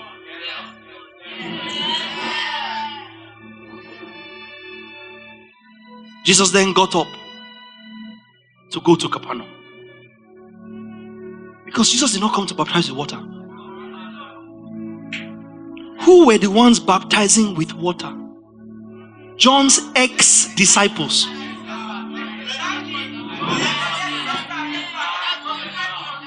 But he himself baptized no one, because the only thing with which he could baptize had not yet been poured out. Talking about poured out. Can you see why the language used for the giving of the Holy Spirit says, I will pour out?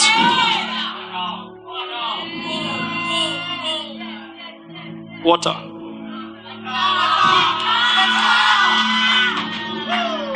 Water. Poured out on all flesh. Out of your belly flows rivers. Please sit down. Ephesians 4:5. Ephesians 4:5, he now starts to mention, and it's very interesting. He says, we'll go from verse 4 for context. There's one body. Somebody say one body. There are no two bodies. I said that earlier. Excuse me, ma. There's one spirit. Wait, God the Spirit, the Holy Spirit, Son with Spirit.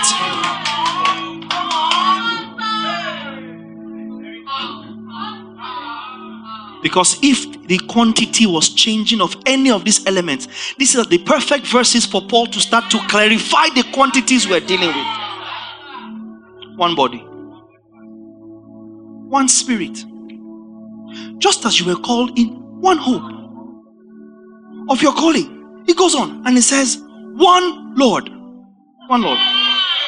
He then says, one faith. Auntie, one baptism. It is a very grave omission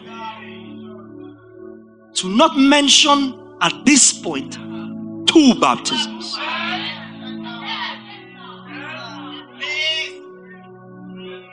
If there were indeed two baptisms, Paul should never have boasted, thank God I didn't baptize any of you. For God did not send me to baptize with water.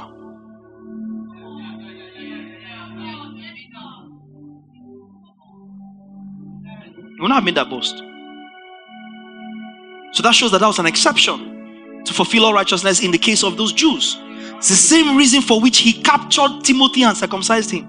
Not in favor of circumcision, but so that circumcision doesn't become a stumbling block to the Jews to whom he was sending Timothy. Do you understand? Circumcision is nothing. Uncircumcision is nothing to us who are in Christ. Now you are uncircumcised, it is nothing. But who you are going to deal with are circumcised, and since they are still circumcised, in their case it is something. But since for us circumcision and uncircumcision is nothing, you might as well be circumcised because it's nothing. Does that make sense? You might as well be circumcised because it's nothing. And then that gives you access into the circumcised to minister to them until they come to the realization that circumcision is nothing. In which case, what have you lost? That's the principle of I'm all things to all men, that I might by all means save some. That's the principle of I'm rushing to Jerusalem that I might keep the feast there. It wasn't Paul observing the law. It was him taking advantage of a meeting that Jews that need the gospel will be gathered in. One baptism. So what was the promise? Water. Which is to say, the Spirit. The Spirit is the promise made to the fathers. The Spirit is the promise God made to the fathers. Essentially, God promised them himself. Essentially. And that's profound. Essentially, what God promised when he promised the Holy Spirit, what God promised to give was himself. We must be careful how we look at scripture. So when Paul will say, careful how you handle the sheep of God, whom he purchased with his own blood. Acts 20:28. Me personally, I'm careful with these things. I'm careful. Careful to not use language and distort what God's word says. God essentially promised us himself. Are you here? I spoke a while ago and I said the Holy Spirit is the spirit of promise in two ways. That is in Ephesians 1:13. Let's just see it. In him you also trusted, after you heard the word of truth, the gospel of your salvation, in whom also, having believed, you were sealed. Oh man, with the Holy Spirit of promise, who is the guarantee of our inheritance until the redemption of the purchased possession, to the praise of his glory. He's what God promised. Joel 2. It shall come to pass in those days, I shall pour out my spirit upon all flesh. It was fulfilled in Acts 2. Peter stood up and said, this is what was prophesied of the prophet Joel. It shall come to pass in these last days. Yes? Acts 2, 14 through to 17. And further down. Acts 2, 14. Put it up actually. It's actually quite an interesting narrative. Acts 2, 14. But Peter, standing up with the 11 by this point, including Matthias, who had replaced Judas, raised his voice and said to them, men of Judea and all who dwell in Jerusalem, let this be known to you and heed my words. For these are not drunk as you suppose, since it is only the third hour of the day. So if you are drunk before the third, this is what was spoken by the prophet Joel. Shall come to pass in the last days. Joel said it shall come to pass in those days. Peter says it shall come to pass in the last days. This is it. So the Spirit is the promised Holy Spirit because he's what God promised, and two, he is God's guarantee that he will fulfill what God has promised. What has he promised us? The hope of glory, immortality, adoption, yes, eternal life, men as God.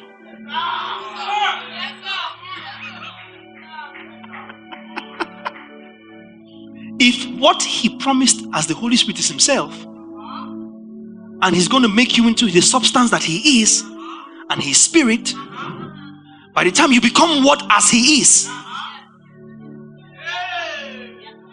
it's men as God. That's why we can rule and reign with him.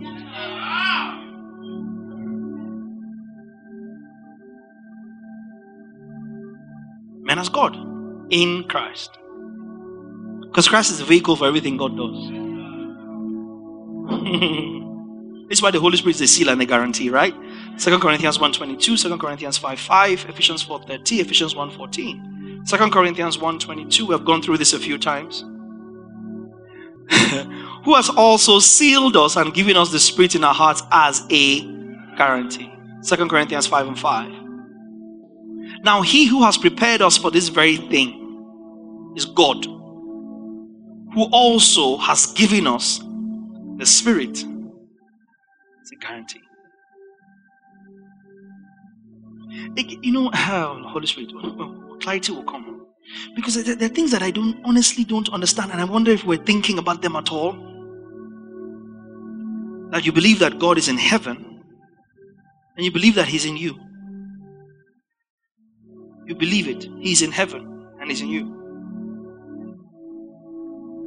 And then we struggle about the possibility of him sending his son to take on a body and die. But he, the one Spirit, can occupy heaven. Look, please don't let this current wave of gospel people obliterate the existence of a place called heaven. 24 elders and 4 living creatures, they're not just in your heart.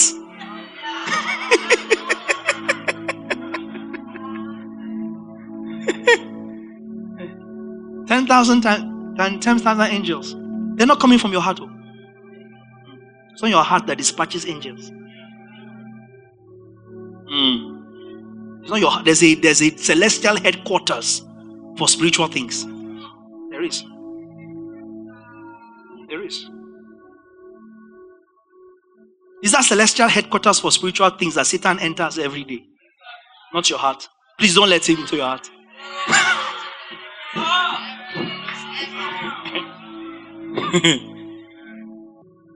Are you here now? So he's able to be there, rule over the affairs of men. From there, and be in your heart. This mystery which is Christ in us, hope of glory. Now, if that is possible, first of all, if that is not possible, you're not saved.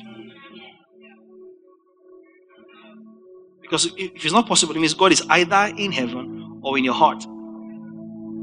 But He's powerful enough to be omnipresent. He is. That's the power that enables Him to be here and there. And that power could not have enabled Him to be here and there and say, this is my beloved Son.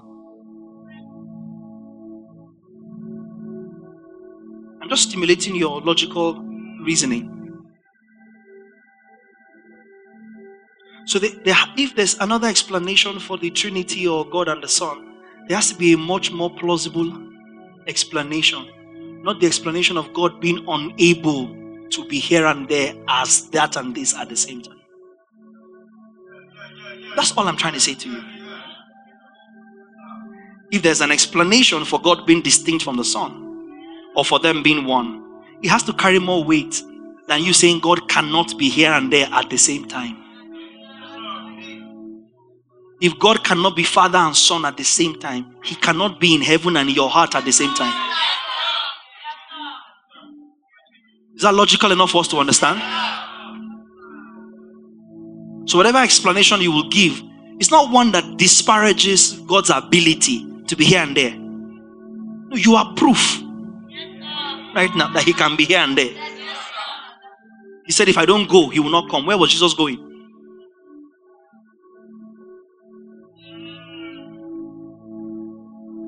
And that's why some people are now preaching, New Testament preachers are preaching that when Jesus ascended, He ascended into our hearts.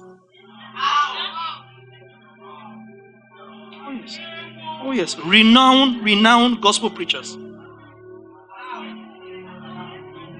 Because it's your heart that sent Him to die. Your heart sent Him to pay the price. And He ascended. He ascended into our hearts.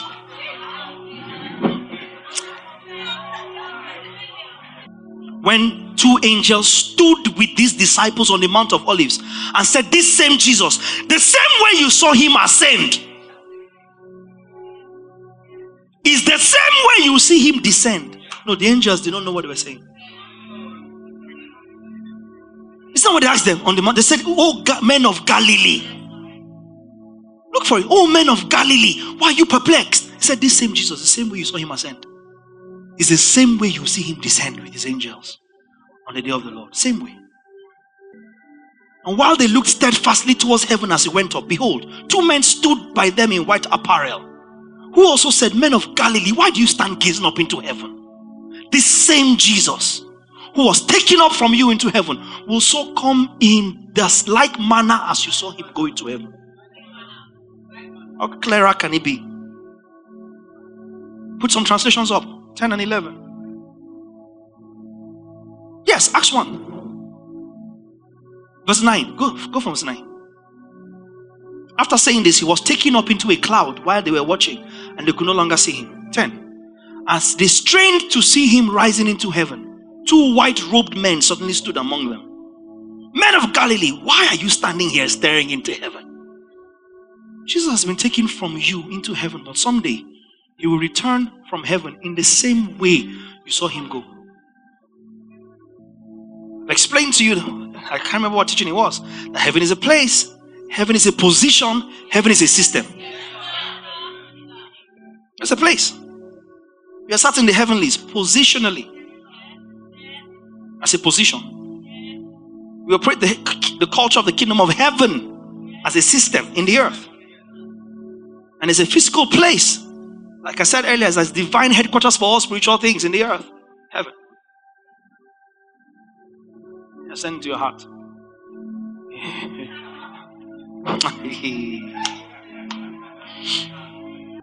So that's why I said, must be careful of scriptural cancel culture.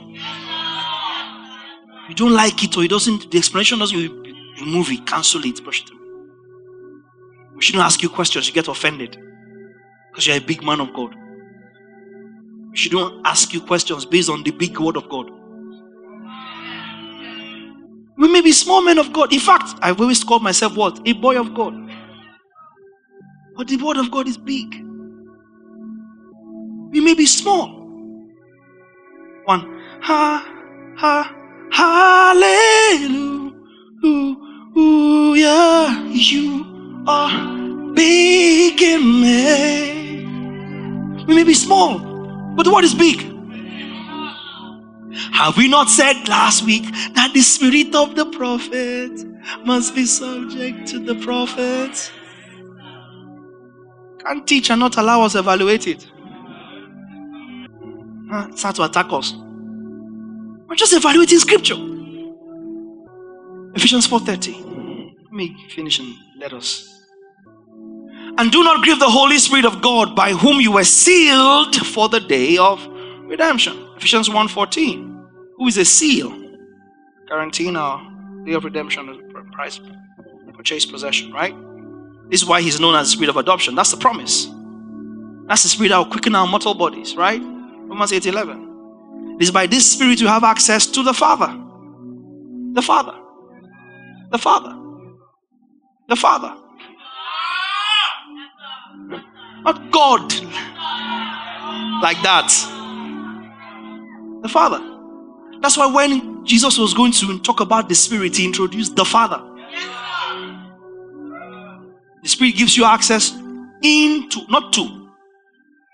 Ephesians 2:18. Ephesians 2:18. Ephesians 2:18. For through him, we both, Jew and Gentile, have access by one Spirit to the Father. Other translations say into the Father. Equal access to the Father. The Spirit enables us to see and deal with the Father. Get acceptance with the Father. Come boldly into the Father. By one Spirit. The Spirit is the substance that what was the shadow. In terms of Jacob's well, in terms of Jesus' dying by the well, in terms of him being thirsty, in terms of him talking about drink, what would you do with that water if you were given? So in the context of Jacob's well, the water we're talking about is for drinking.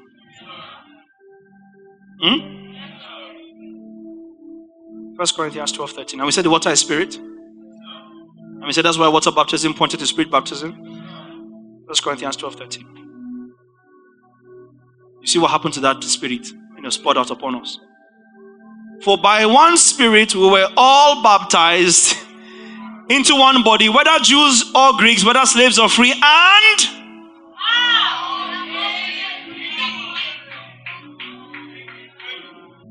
consistency throughout the scriptures. That's what they leverage on. So we have been made to drink into one Spirit.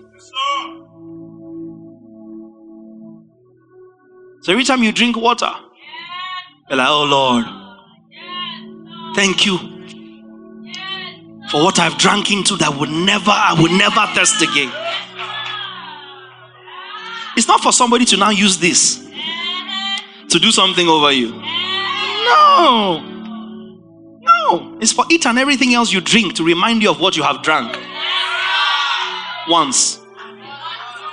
Yeah, the bread of life is eaten once, not communion service. So, as often as we're eating whatever we're eating, we're just eating it to remind ourselves of what we have eaten. As often as you do this in remembrance of me. And that's the principle of everything tangible. Everything tangible should highlight the intangible that you will not have been able to grasp if not for that tangible element. We have all been made to drink of one Spirit. That's 1 Corinthians 12:30.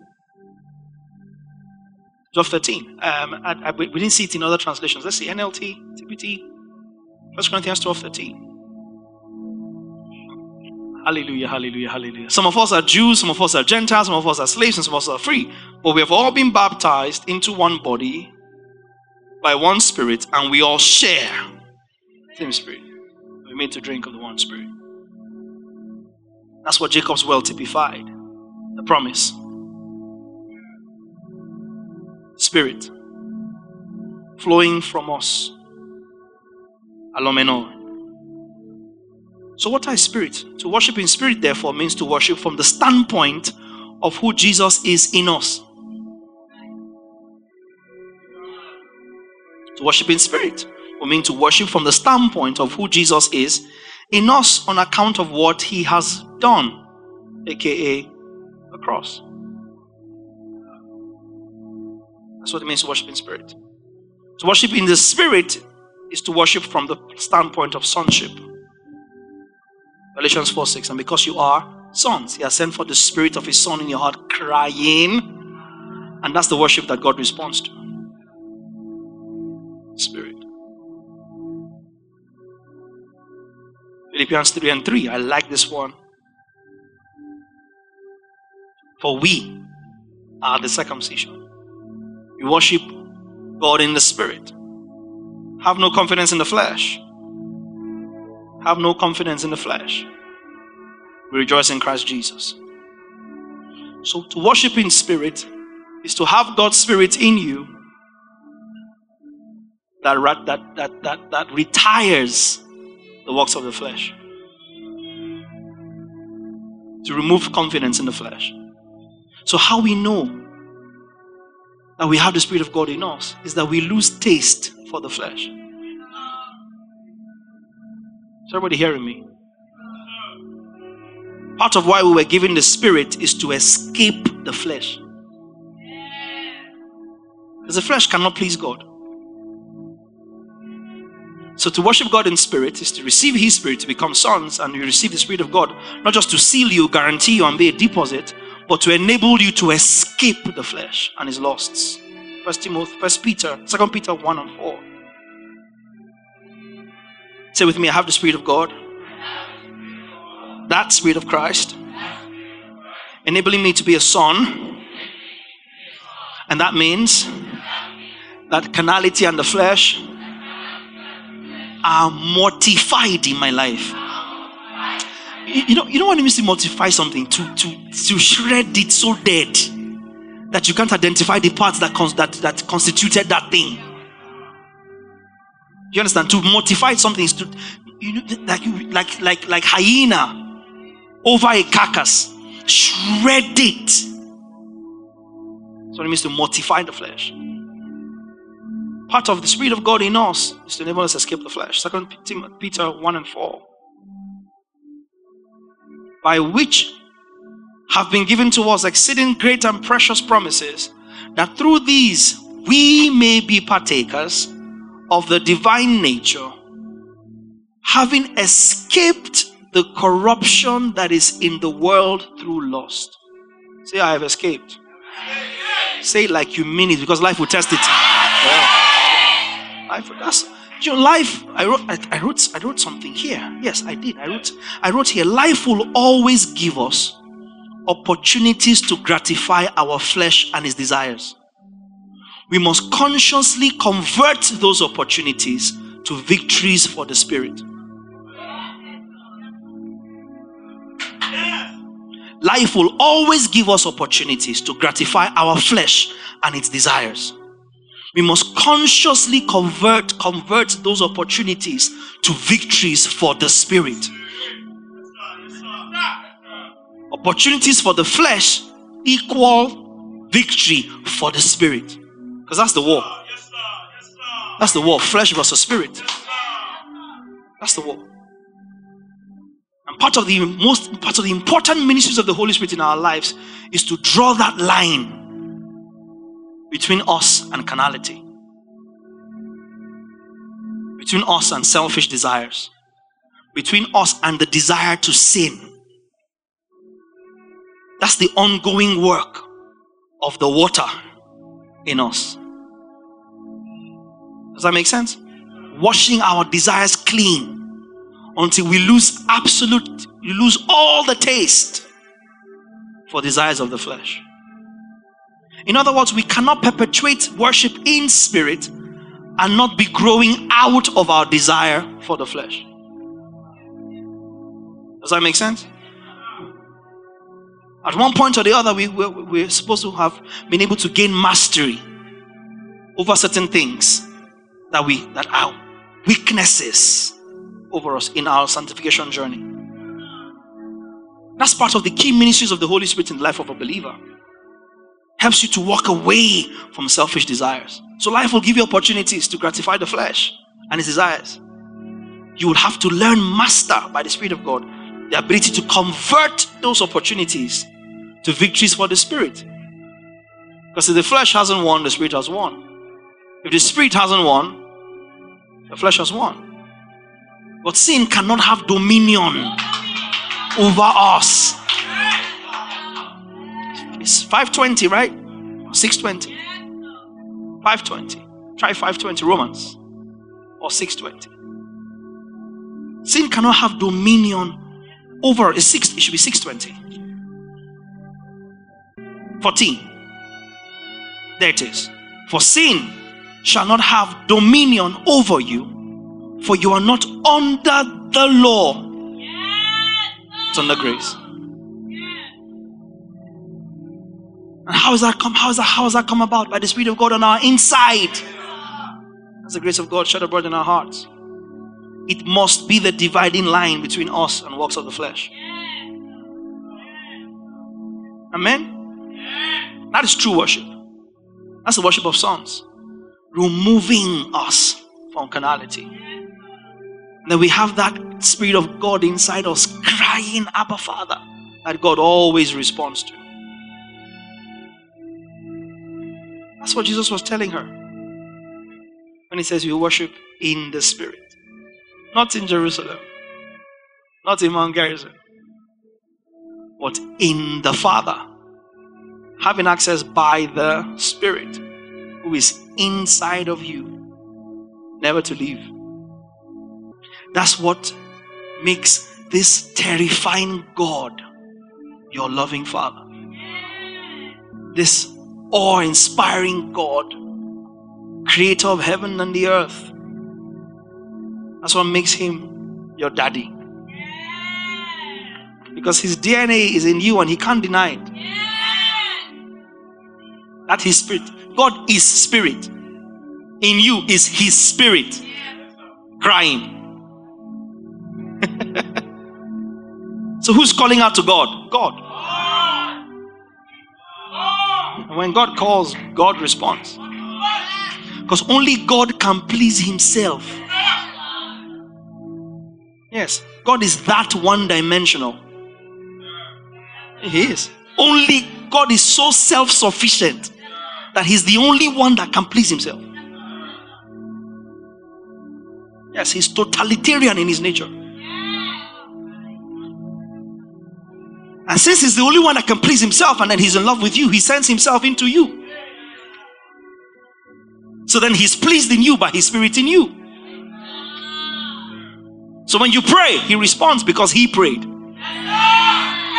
Because we know not how to pray. Who knows how to ought to pray? Him.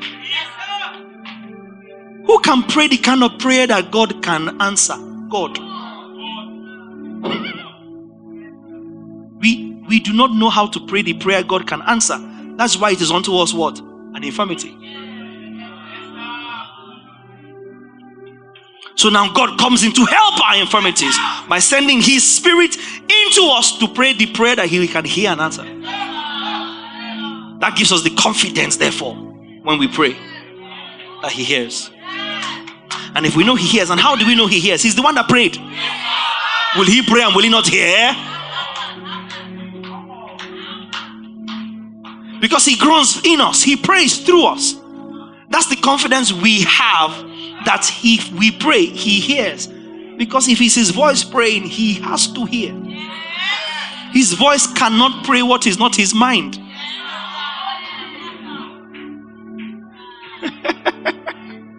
So that we have confidence. Because who will pray the prayer? Who say, let's raise a prayer point? Only God can raise the prayer point that God can answer.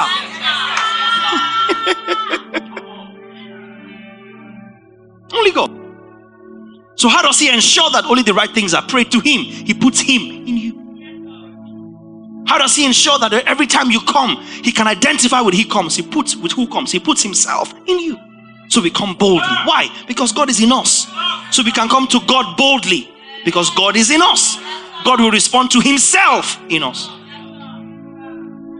How do we know that we cannot be lost? He puts himself in us. So when he comes, he will call out to himself in us. And even when we are dead, his life in us will respond.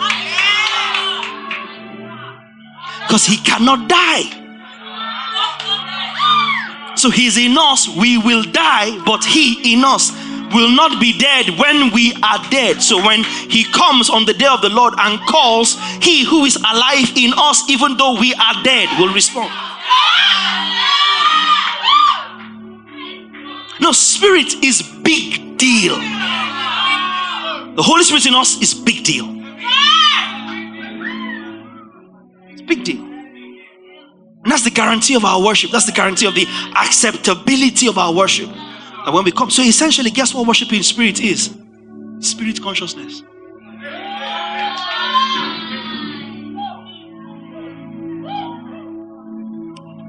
That's what I've been trying to tell you all day.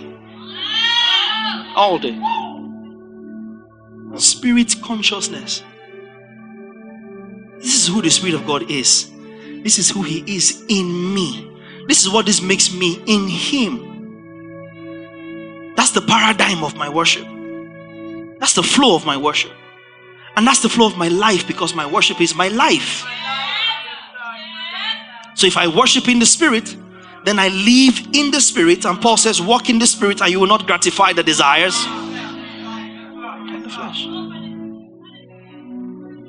So all you need to come into really is spirit consciousness, not sin consciousness. Spirit consciousness is the retiring of sin and its consciousness. We don't tell you stay away from the flesh so the spirit can grow. We tell you be spirit minded so the flesh can die.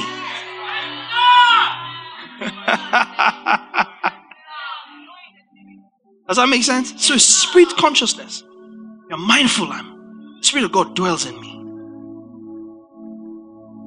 I'm the temple, along with you and you and you, of the Holy Ghost in whom he also dwells. And that's the hope of glory. It's also my Christ advantage in the earth now. That's Holy Spirit. When you say the man in Christ cannot be disadvantaged, the sponsor of that reality is the Holy Spirit. The man in Christ is in Christ because Christ in the person of the Holy Spirit is in the man. When you say the man in Christ, you are referring to the man in whom God dwells. The man in Christ, that's sponsored by the presence, the indwelling, the residency of the Holy Spirit. That means whether we live or we die, whether we sleep or we wake, we're with the Lord. So every time you worship, you don't need to be wound. You don't need call to worship. Let's start small. Let's build it up. Okay, we just finished a slow song. We can't bring another fast song. Let's stay in the slow lane. Says who? Do you understand what I'm saying? Says who? The great I am. You are the great I am. And then we finish. Now finish. Now I have to look for another song that will stay in this flow. Thou art worthy, thou art worthy. No, we can finish right here and go straight into this is the sound of the restored. Bam, bam, bam. It's spirit. Spirit does not equal psychedelic. You know, psychedelic. Oh, let's be in the spirit. That's not what it means. But on the contrary, do you know one of the hallmark of being in the spirit? Drunkenness. So, we have cheated ourselves for so long. And that's the contrast, the only contrast for drunkenness. Acts 2. Say, they are drunk. Say, no, we're not drunk as you suppose. It's just the Spirit that filled us. Then Paul tells the Ephesian church, be not drunk with wine, but be filled with the Spirit. The contrast. Because really, one of the hallmarks of being filled with the Spirit is that you're like a drunk person. So that whole psychedelic, no, it's human piosity. Paul calls it in Colossians 2, false humility. Because we can flow right now and be crying. And as we're crying, you see us laughing with tears on our face. And we have jumped into, you're doing it all again. And you're like, these people, they are crazy. Yeah, absolutely. Absolutely. Say, these people, they are not, they cannot stay down. Who defines down and up? And men of the Spirit. We worship in the Spirit, we flow freely. We have no confidence in the flesh. We're not trusting that it's the music that will move us. No, we will move the music or shut it down and keep moving. Worship in the Spirit. We move the music refuses to move. We leave the music and we move. When the music is ready, you catch up. We are too drunk in the Spirit to be bound by music, rhythm, groove, tempo, melody, harmony. No. We worship in the Spirit. In the Spirit. Because we are men now of the Spirit. We are sons of the Spirit. The Spirit of His Son dwells in us. That's the one that cries every time you sing. This is Jesus singing through you. Hebrews 2. Is it 2 somewhere? Put it up. Somewhere 2 in Hebrews 2. So that's why He declares, in the midst of the assembly, in the midst of my brethren, I will declare your praise, O God. Every time, just like every time you pray, is the Spirit of God praying through you. Every time you sing, it is the Spirit of Jesus singing through you. 12, saying, go back to 11. It was 11, Hebrews 2:11. For both He who sanctifies and those who are being sanctified are all of one, for which reason He, Jesus, is not ashamed to call them, us, brethren. And He says, Jesus saying, I, Jesus, will declare your name, God, to my brethren, us. In the midst of the assembly, ecclesia, I, Jesus, will sing praise to you, God. So when we sing, who's singing? Who is declaring the praises of God? That's what it means to worship in spirit. The Spirit of the Son. That one. That spirit of prophecy, the testimony of Jesus. So there cannot be a time where we're not in the mood of worship. No, we worship in the Spirit. If in Him we live, Acts 17, 28, somewhere there. For in Him we live, and in Him we move, and in Him we have our being. As also some of your own poets have said, for we are also His offspring. In Him we live. So if we live in Him, then we cannot worship outside Him. If we move in Him, it means wherever we moved in Him. Where we were, where we left, where we ended up, all in Him. So you don't go to church to be in the mood of worship. You leave your house and you travel as the mode of worship. Perpetually, perpetually, perpetually, because we worship in the Spirit. In the Spirit. Next week we'll look at worship in truth. Oh yeah, we're not done. We'll take worship in truth, break it down.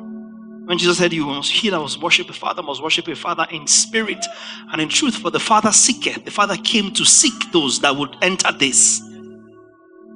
So we must know what we have entered.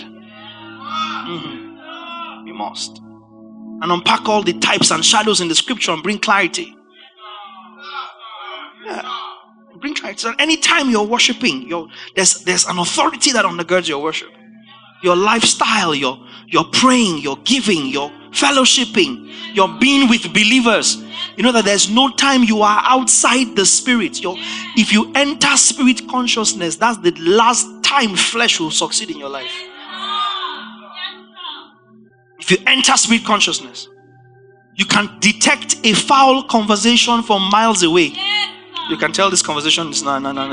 You can tell when to shut it down, when to escape, when to flee. Yes, there are times you flee every appearance of evil. There are times you stand there and resist the devil.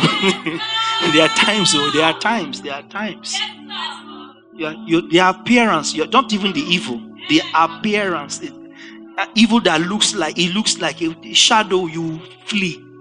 That's when you stand and say, I can do this. Oh, so he that is in me is greater. Okay. Okay. All right. And there are times where you would literally resist the devil and they flee. So you know when to rebuke a conversation. You know when to excuse yourself and just go. You know when you're reading something, you tell yourself, you know what, nah, I've read enough. Shut it down. You're with someone, you're in a compromised position. You can tell. You don't need anybody to tell you. You can tell. And you adjust your posture or excuse yourself or de-escalate the situation. And learn valuable lessons because you're spirit conscious. You won't walk in strife or resentment because you're spirit conscious. You won't undermine or talk down on a believer or lift your nose at them and treat them like they mean nothing to you because you're spirit conscious. That is worship.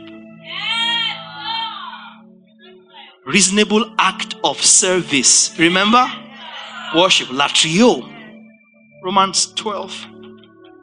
Right? 1. Yes, Romans 12:1. I beseech you therefore in view of the mercies of God that you present your bodies a living sacrifice, holy and acceptable to God, which is your reasonable service. Reasonable service is the word latrio. That's the word for service, which is also translated worship. So some other translations would translate this, which is your act of worship. Find some of those translations because it's the Greek word latrio, which is one of the words for worship in addition to proskuneo. Proskuneo will mean worship as a dog licks the hand of its master and pays obeisance to it and pays allegiance to it. That's proskuneo. That's the word translated worship.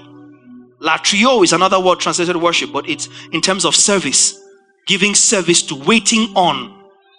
Does that make sense? The way a waiter would wait on someone in a restaurant, give you a towel to wipe your hands and give you the spoon and give you the fork. So there. That's the word latrio in the Greek, also translated worship, so it's contextual. So that's the word used here now for worship, latrio, not proskuneo. Therefore, I urge you, brothers and sisters, by the mercies of God, to present your bodies, dedicating all of yourselves, set apart, as a living sacrifice, holy and well-pleasing to God, which is your rational, logical, intelligent act of worship. That's latrio, service. Does that make sense now? That's why it's service. Worship in spirit. It's service in spirit. What do we do in service? We serve the saints. God hasn't called us to serve Him so much as He has called us to serve each other. He served us so that we will serve each other. Not necessarily so that we will serve Him. Our service to Him is in our service to one another. That's why the word ministry comes from the word diakonia, which is service, one who serves, diakonos. One message. Different names, different concepts, same message. Serve one another. Walk in the Spirit and you will not fulfill desires of the flesh. I'm a son of God. I'm bought to the precious blood of Jesus. And inside me is the Spirit of God Himself. The Spirit of Christ Jesus. That Spirit gives me access into the Father. Grants me passage into the most holy place. No matter where I am in my life. And so I'm aware, I am conscious that by virtue of the workings of the Spirit of God on my inside, I rise above the flesh. I rise above carnality. The Spirit of God on my inside cries out in worship to the Father. And therefore I have assurance that whether in worship, in prayer, in thought or in speech, should I be declaring anything, because it is coming from the Spirit of God, it is guaranteed the ears of God. So I have assurance. I have confidence. Whenever I pray, whenever I declare, whenever I worship, whenever I sing, whenever I make an utterance, it is backed by the validity of heaven. I am a son of God. The Spirit of God dwells on my inside. And so I have the guarantee of eternal life. I'm a son of God. I worship in the Spirit. That means I operate above the realm of demonic activity. Principalities and powers, rulers of darkness of this age are literally beneath my feet. I sit above them in the heavenlies together with Christ Jesus. My status is guaranteed. That's why angels serve me. My eternity is guaranteed by this same Spirit of God given to me as a seal and as a deposit. Therefore, I declare I cannot be disadvantaged. Therefore, I declare I cannot be shortchanged. Therefore, I declare I cannot be cheated. Therefore, I declare I cannot be sabotaged. My place is reserved for me.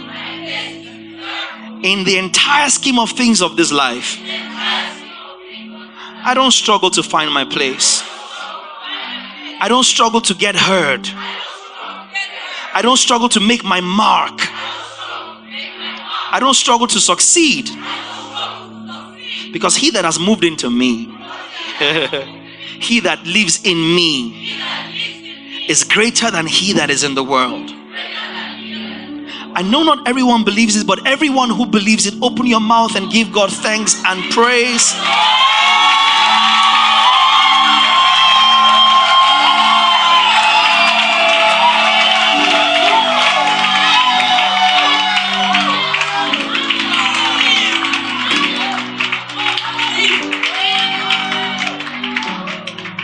We worship in the Spirit. In the Spirit. No confidence in the flesh. And we thank you, Father. Come on, give God praise in here. Woo! Oh, thank you, Father. Well, that's it for today's teaching. We trust it has been worth your time. For more of these messages from our stables, kindly subscribe to our teaching podcast at www.thebasileacommission.podbean.com or via the Podbean app on your mobile device. For inquiries and further information, kindly send us an email to info@thebasileacommission.org or find us on social media with the handles @The Truth Simply Put or @WowTheChurch. You can also send us an SMS, call us, or connect with us via WhatsApp on +234 70 881 8864. Finally, if you would like to give to support the work that we do, kindly follow the Patreon link in our podcast or contact our office for details. Thank you.